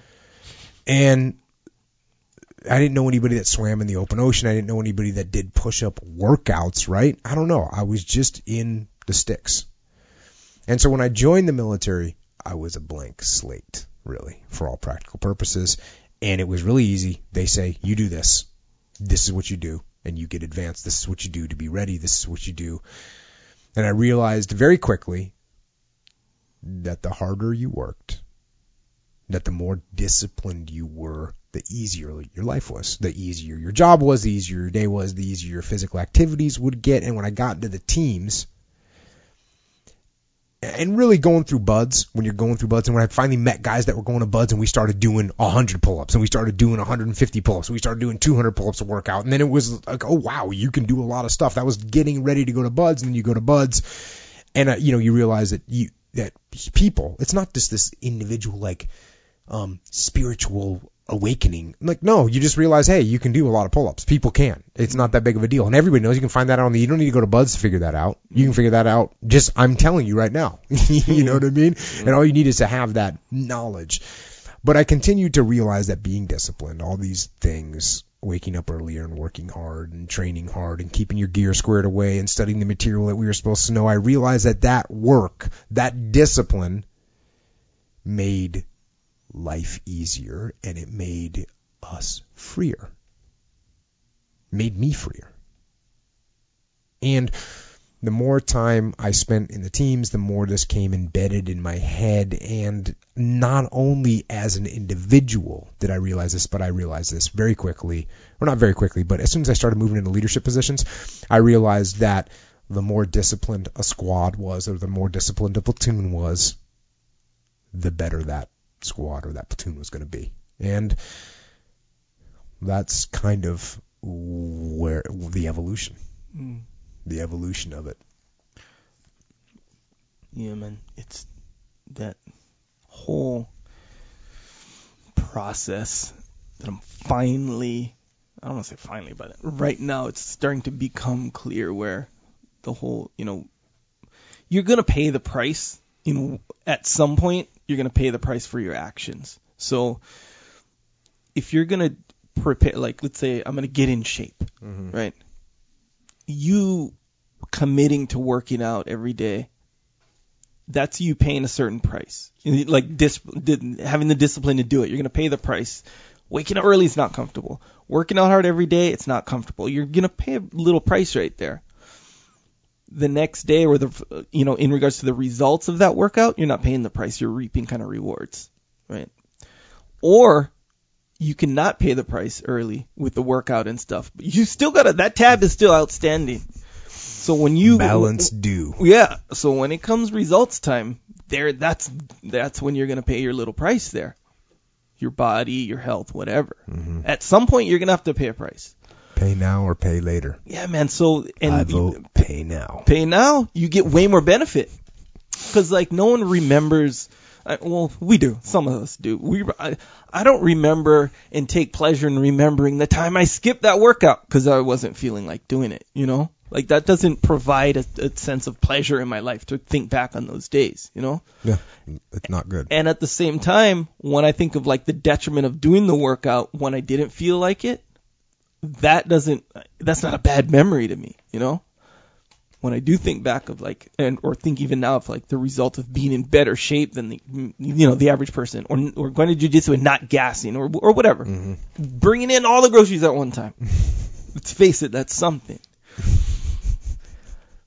That is a sense of pleasure that I have the freedom to be able to do that when I want, you know? Yeah. And you know what else is interesting about this is sometimes I hear this, and you did this a couple times tonight, right? People go, well, yeah, but you're Jocko. Mm-hmm. Like as if I'm not a normal person, but you're not. But yeah, but I'm saying, like, you know, I just kind of went through, like, the story, and it paints a pretty clear picture that I'm a pretty normal person. Yeah. Right. Yeah. It's pretty normal, but I made decisions along the way that maybe weren't normal, and that maybe opened the doors to being a little bit not normal. Yeah. But they're choices that you can make. So I'll have this with my kids too. Or you know who else sometimes I'll have? I would have friends, we'll say, that would say, you know, well, yeah, that's you. You know, like I'd say, no, if you want to win this fight, for instance, if you want to win this fight, man, you gotta do this. You gotta get after this. And well, you know, it's not that easy, and that's what you would do, but you're you, and that's, you know, it's almost like, yeah, it's unachievable. Yeah, right? It doesn't apply to me. And my kids will say that to me. You know, my kids, and I think it's actually a pretty big detriment that they think that I'm not. That I do it, but that's because I'm me, and I'm it's like not true. It's not true. And so, you know, occasionally I hear people say that, and I go, man, this isn't like, I guess it's kind of like what we were talking about the other day with someone saying, oh, that's a good picture you took. What kind of camera did you use? Yeah. Well, it's kind of like that. I'm like, you know, I wake up early. It's not just because I just gifted that way. Yeah. Exactly. Or I work out a lot. Oh, just because you're super motivated. Right. Like that was gifted to you at some point. I just am born motivated. Yeah. Right? No, actually, I'm a person. Yep. And I grew up a person. Yeah. And so, but it makes it very clear that these are just choices you can make, and you can get after it. Totally true. And I would say that it does, anytime I would say consciously and meaningfully say, well, that's you, is if I would be talking about a way of achieving, like, the same thing. Like, you would do it this way, I would try to do it this way kind of thing, if I was confident that I could get the results, you know, like whatever that is. But when did I say it today about you sleeping? You can do the 4-hour sleeping thing. Right. Or so more so than you can do the 4 hours sleep and still function, I meant you're into the 4 hours, 5 hours sleep thing. Yeah. Which is cool. But and I realize there are some genetic points in there, I believe, right? Yeah. I believe that there are some genetic points in there. I believe there are some genetic points in everything, right? And I've told you this. I have one of my daughters who is most similar to me, both physically and mentally, sleeps about the same as I do, if not less. Yeah. One of my other daughters, who is most physically and mentally, well, physically more like my wife, she sleeps a lot. Yeah. And so and my wife sleeps more than I do. And so there is a genetic component to it. I believe, and I've read articles, and people send me Twitter articles all the time. Oh, you're one of these, you know, fast sleepers, the 2% of the population, all this stuff. And I'm just saying, okay, yeah, that's great. But then people say, oh, well, you just work out every day because you're super motivated. Right. And that's just good. Or you just train jiu-jitsu all the time because you're just super motivated. And it's like, okay, yeah. Well, you know what? Great. Right. Great. Yeah. I think you're absolutely correct. And even with the sleeping thing, that is like, because, okay, ultimately, yeah, if you don't have to sleep as much as the next person, sure, that's an advantage just because you have more time. That's it. It's not like, someone would be like, hey, other than that reason, be like, hey, it's cooler or it's somehow more beneficial for me to sleep 5 hours rather than my normal 8. So, I mean, put it this way. If someone wants to choose to sleep 4 hours just because you do it, that's kind of weird. Yeah. Now, that being said, what's awesome is there are a bunch of people on the interwebs, a bunch of badass troopers that I retweet almost all of these because people go, hey, I lost 32 pounds. Mm-hmm. Hey, I lost 42 pounds. Hey, I did my first squat today with 300 pounds. So and there's no difference in what they were doing before and what they're doing now. Yep. Fundamentally in their genes, right, or their physiology. What they did is they decided to make these decisions. Yes, they decided that they were going to go out. They decided they were going to step up their game. They're going to decide they're going to wake up early. They decided they were going to clean up their diet. They decided they were going to get after it. And when they do that, all of a sudden, boom. Results. And you know what? You fast forward like 6 months and people go, well, you just do that because you're super motivated. And they'll be thinking, you know what? No, I'm not. I'm a person. Yep. And I choose to get after it. Yep. I recommend you all choose to get after it. And I encourage that. And you know what? It's not easy. Yeah. It's not easy. There's the nagging weakness that is pulling you down. Yep. You got to shut that thing down. Here's the thing, I was talking to my friend Anthony about this yesterday. And I always mention this. Okay, so decision making, right? We're wired, this environment right now, we're wired to not get after it in our brain. We're wired for the short-term payoff right now. Mm-hmm. In times of scarcity, I don't know if I mentioned that, but you're wired to, you better get it while you can. Food, mate, rest, everything, you better get it when you and your body starts to adapt to that environment because it's been going on for so long. So it's like, man, if you're tired, that's your body telling you something. You better get that rest. You see some food, some fat, a lot of calories, fat, sugar, a lot of energy. Whatever, you better get that. You better eat it. Mm-hmm. Now physiologically you're like that, and mentally you're like that. You're wired that way. So my point, hyperbolic discounting. All that is choosing the short-term payoff over the long-term payoff. Oftentimes, when the long-term comes, you regret your short-term payoff decision. Most of the time. Right, yeah. So it's a spectrum. There's some things are more or less detrimental. So discounting is when you choose that short-term payoff. You can trace back all your success and failures to making that short-term payoff decision over the long-term payoff. But here's the thing. Here's my point. The odds are you say it's not easy.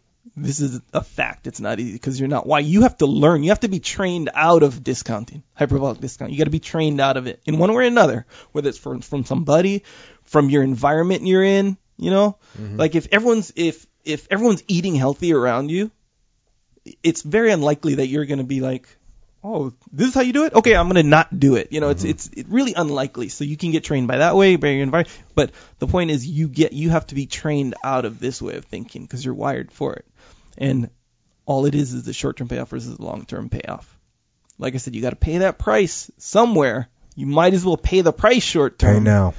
And get the benefits for the long-term, rather than discount. But we're wired against it, so that's why it's not easy. But train yourself out of it, man. You know how you train yourself out of it? Discipline. Get after it. Get after it, yeah. All right. It's true, though. It's absolutely true. Speaking of instinct, is it possible to train instinct? And can we trust it wholly in fighting and in leadership? Well, first of all, instinct is it's like a voice, and it's a voice that you can listen to, and it's a voice that you should listen to. And you have to get to know your instincts, right? You have to get to know them. You have to know how accurate they are and which ones you should listen to and which ones you shouldn't listen to. And it's real. Like with fighting, it's very obvious. With fighting, you train to a point that your instinct knows what to do. So if someone gets digging for an underhook on you, you swim to defend that underhook. If someone gets the underhook, boom, you put on the whizzer, right? Those are just instincts, and it's good. And it's good to have those instincts. It's perfect. Now, sometimes, even in fighting, your instincts are actually wrong. And I'll give you a very good example of this is rolling with a guy by the name of James Nielsen. Have you rolled with James before? Many. Okay, so James, black belt's been training forever. He's got a different jujitsu, weird jitsu. It's weird. It's different. And the thing that you have to remember when you're rolling with James is that your instincts are likely wrong. It's crazy, but your instincts are likely wrong. And I know that's a blanket statement, and it's actually true. For instance, he wants you to pass guard and get across side. He wants you across side, which is crazy in jiu-jitsu.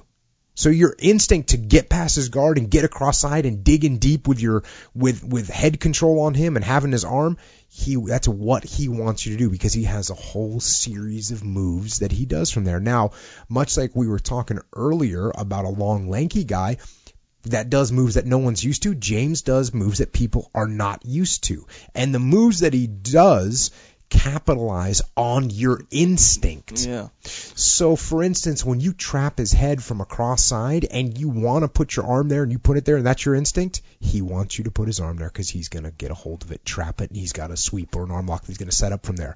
So that's the thing. You have to recognize, and you can't just blanket obey your instincts all the time, because sometimes your instincts are going to be wrong. That's the way it is. And it is definitely the same thing in leadership. And when using instincts in leadership, the first thing that you kind of have to do is you have to become aware of your instincts, and you have to pay attention to them and pay attention to what you're thinking and paying attention to what your instinct is and note your instinct, and then look at the post-mortem and see if your instinct was correct or incorrect. And then you've got to see how often you were right with your instinct and how often your instincts were wrong, or what your natural biases are. For instance, you got some people that are their instinct is too positive, right? Oh, we'll be able to get this done. Mm-hmm. And how often are you right about getting it done? And then you got some people that are too negative. Their instinct is too negative, like, we'll never be able to get this done. We shouldn't even go. No, maybe you're wrong there. There's some people instinctively, they trust people too much. So they go, oh, Echo, I know he's going to handle it. I'm just going to give him the project. He's going to run with it. He's got it.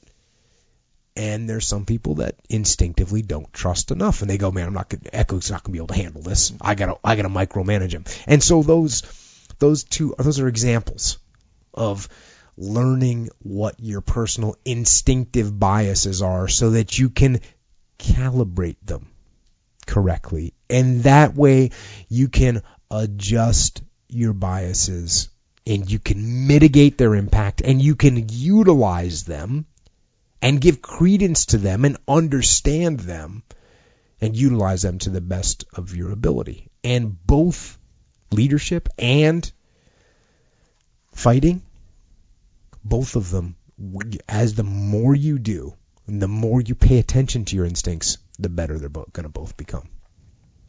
Now, that being said, there's another kind of instinct that you need to be on the lookout for, and this one is a liar. This one is a saboteur. Well, this one is a backbiter. And like the devil himself, he's a shapeshifter. He's going to disguise himself and make you think he's got your best interest in mind. But he doesn't. This is the instinct that says, you've had enough. This is the instinct that says, you've given it your best shot. You can stand down. You can back off. you can take a knee. This is the instinct that says, you can rest now. Do not listen to that instinct. Do not listen. That instinct is a liar and wants to bring you down. That's the instinct that's a defense mechanism. It wants to give you an out, a place to run to, a little place of sympathy, an amnesty, a little place of amnesty where everything is forgiven, where all these failures can gather together in comfort and drown their sorrows in lies and in deception. And they tell each other, and they'll tell you, you did the best you could. No, they'll say the deck was stacked against you. And they'll say it's not your fault. And they'll tell you it's okay to stop. It's okay to settle. It's okay to give up. And that is the instinct you need to fight. You need to push back, to smash into the ground. Do not take the easy way out. Do not give up based on instinct. If you are forced to stand down, to retreat, so that you can rebuild and reattack, so be it. But make that decision based on logic, not on the instinct of surrender and defeat.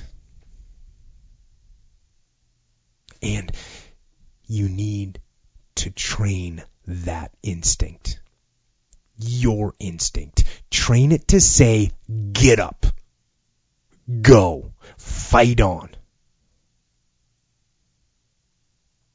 And if that is what you become, if that becomes your fundamental reaction to adversity, if that becomes your gut instinct, then you will overcome just about anything that stands in your path.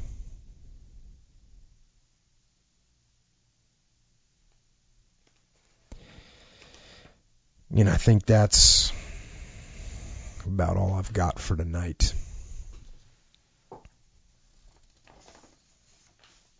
So, thanks to all of you for listening to this podcast and for supporting the podcast. And now, Echo is going to tell you how to do that in the most efficient way. Yes, the most efficient way. Yes. Well, we'll start with an efficient way. We'll say that. Okay. Anyway, Amazon, click through. Anytime you shop at Amazon, try to remember, if you can, go through the website, click on the Amazon link. Then do your shopping. Yeah. And by the way, it may seem small. We get a little tiny percentage, but it is true. When you add all those little small percentages together, it provides us with something to help us out with the podcast. Yeah, very supportive. So it's very supportive. It may not seem like a big deal, but as a group, it's very supportive and it's very helpful. So and even, don't feel like you're not doing anything. You are absolutely supporting the podcast. Yep, agree. And that is, factually true. Indeed. A thing to help you with that, kind of make it even more, well, I guess more official. It's a cool little way. Trooper tool. Amazon, Jocko Podcast, Trooper tool, Chrome extension for Amazon. Just go on the website. It'll say a little thing, Trooper tool, Chrome extension. Click on that. Kind of downloads this little extension, goes on your browser. It automatically supports the podcast when you shop through Amazon. So you don't even have to remember to click through the website. You don't have to go to the website anymore after that. It does it automatically. And you got the tool too. It's pretty cool. It's official.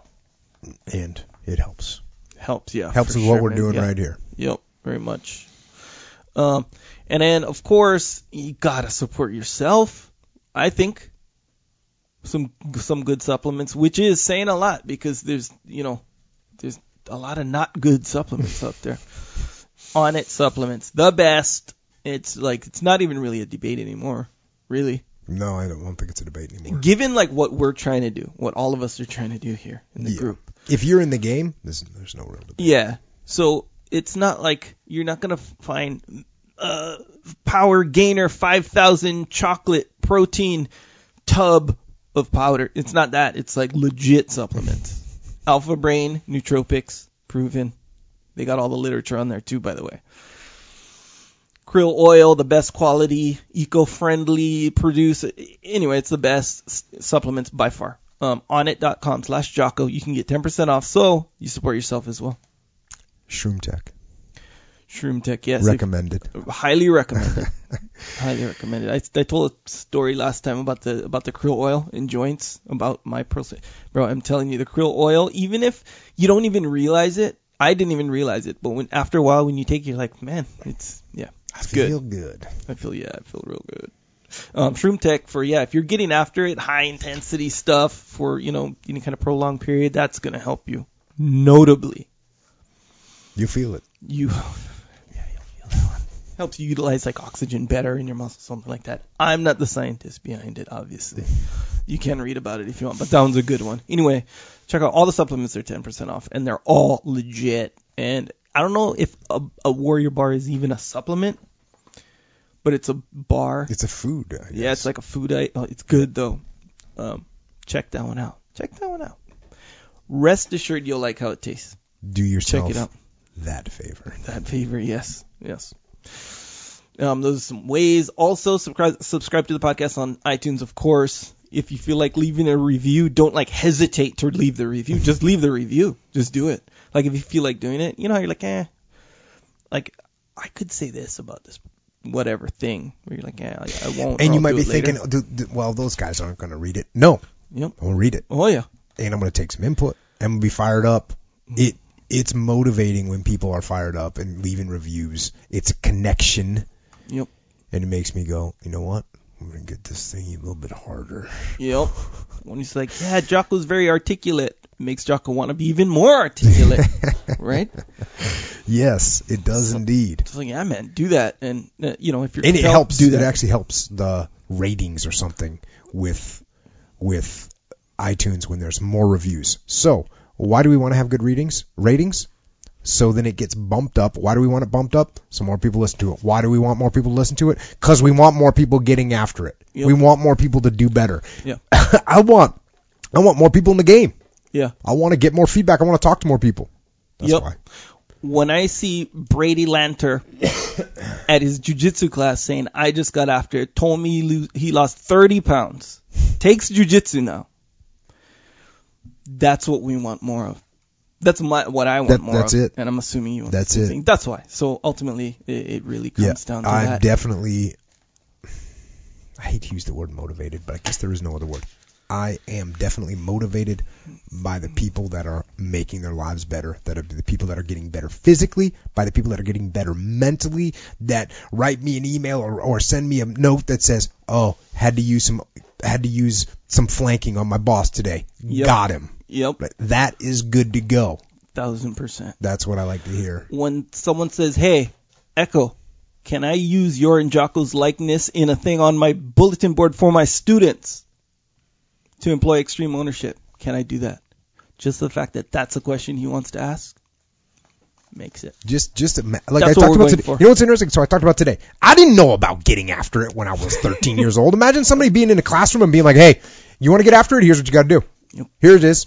Here's a couple guys. They're getting after it. Yep. You know what? Why don't you get after it, 13-year-old boy, 13-year-old girl? Why don't you make something happen? You know what? You know there's people that do 500 pull-ups a workout? They don't do 28. 28 doesn't mean anything around here. Step up your game. So exposing the world so that people can do better, do more, be more. That's good to go. Yeah, if you had more people being less abrasive, losing their temper less, exercising extreme ownerships, and discipline in all things. Oh, yes. pursuing freedom through discipline, that is a better place across the board. You might even go so far as to say unmitigated daily discipline in all things. Yep. So that's the ultimate goal. Also, subscribe to YouTube if you want. We'll add some more videos on there aside from just the podcast video. Add some more videos on there. And we have been.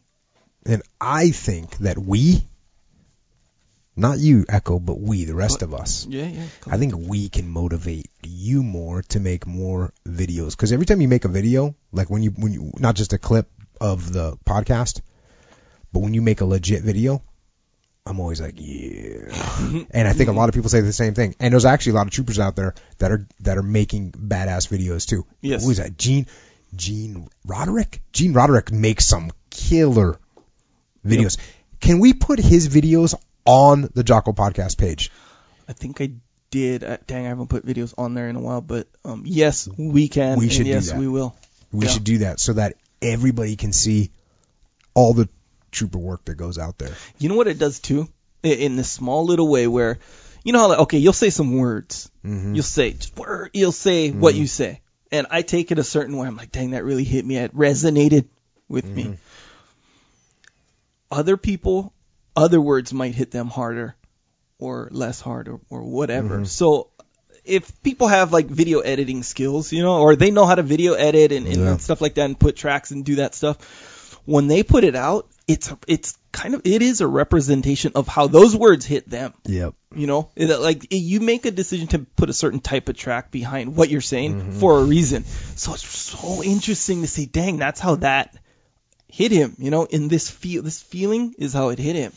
And it's like, dang, you kind of get a different dimension of it. It's cool too, because for me, I don't hear my words, right? I don't hear my words. Right. Then I hear my words with the same thing you're saying, like the way it's entering their brain. Because when you make a video, right? When you make a video, it's a reflection of what's going on in your mind. Yeah.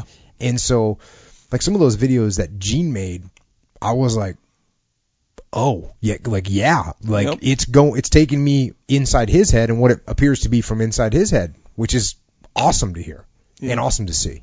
Yeah. So yeah, we should get those. And he had a couple that didn't go through the copyrighted material.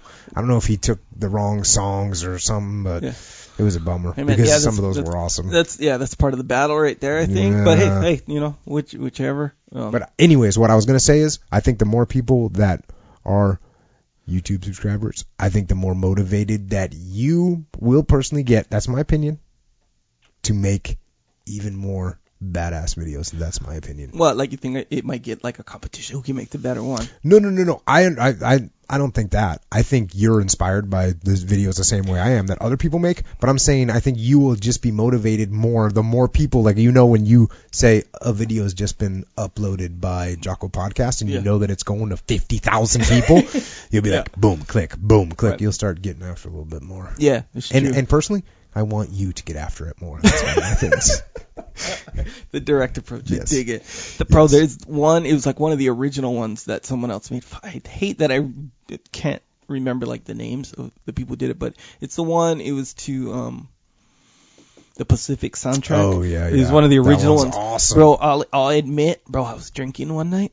Just back in the front day. of him. Yeah, it was a long time ago. And you made that made you drink even more. Bro, I was drinking some. I was playing that. I was like, bro, I'm feeling this so deeply right now. I played like literally like 8 to 12 times just in a row. Like, dang, this is so like, just because you see, they're clips from movies. Yeah. They're clips from this, and it's a mashup.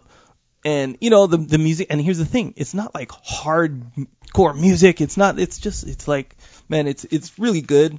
And I think, like I said, that's like such a good way to see not only just your words, but how someone else heard them, interpreted them, and put them back out there. It's awesome. And you're like, dang, it's like a whole nother dimension. Anyway, yes, I'll get more on the YouTube for sure. I'm already more on the YouTube. Yeah, you are. But I'll keep it up. I'll do even more. That. I'll do some more. We'll do some different types I'll probably of stuff. start making some videos. Yeah. No, please, I won't. Please, no, I won't. I can't do it. Also, to support this podcast, in the event of you being in the mood to support this podcast, you can get some cool stuff. I think it's cool at jockostore.com.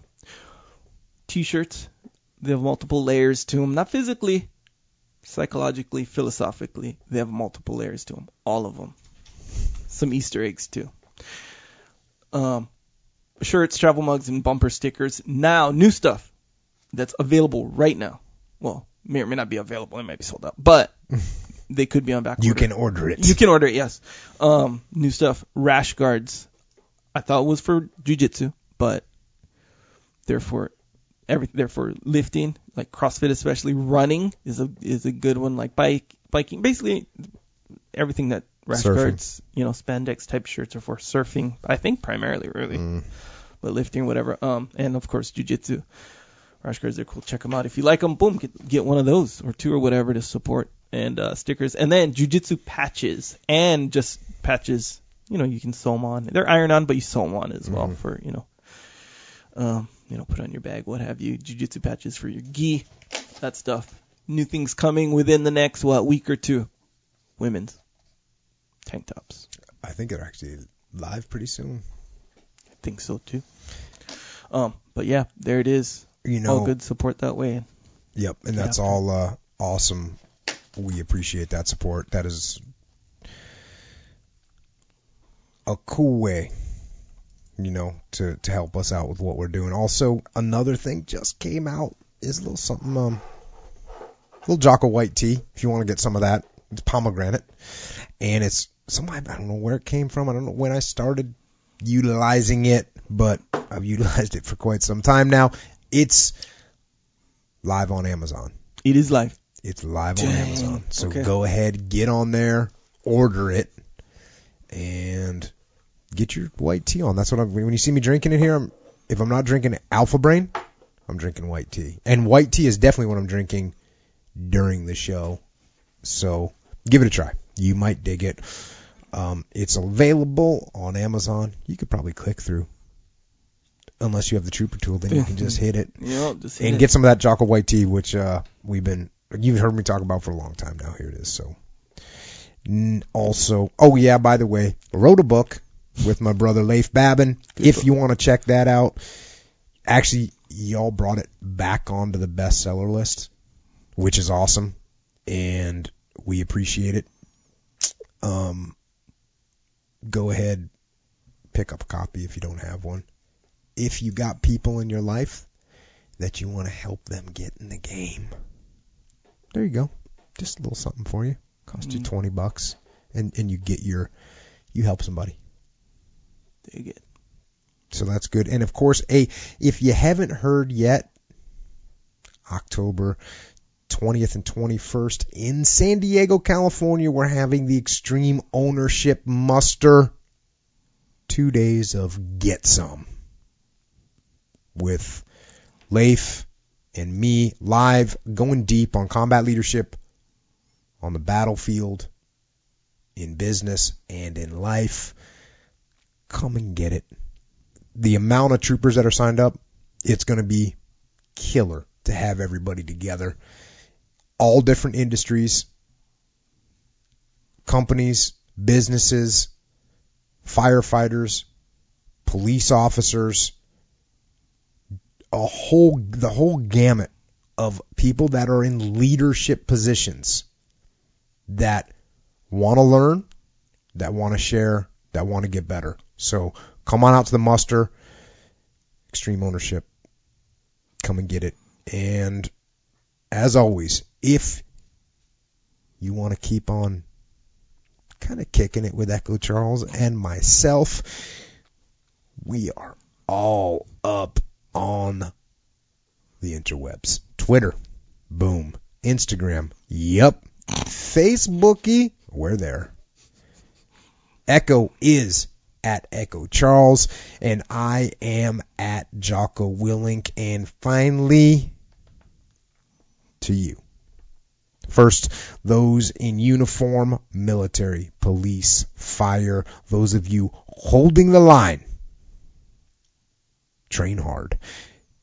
Be vigilant. Be aggressive. And be balanced in your approach. And also, To those of you that are out there working, and I travel the country and I spend time with you folks as well.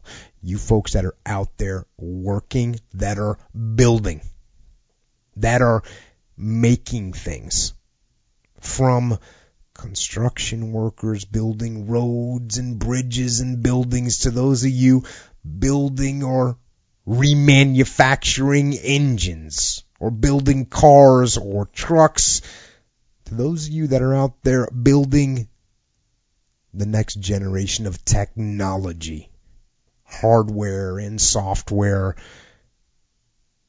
that's going to make life better. I meet with you all the time. I see what you're doing. The builders, the makers. Thank you for working your ass off to build the world and everything in it.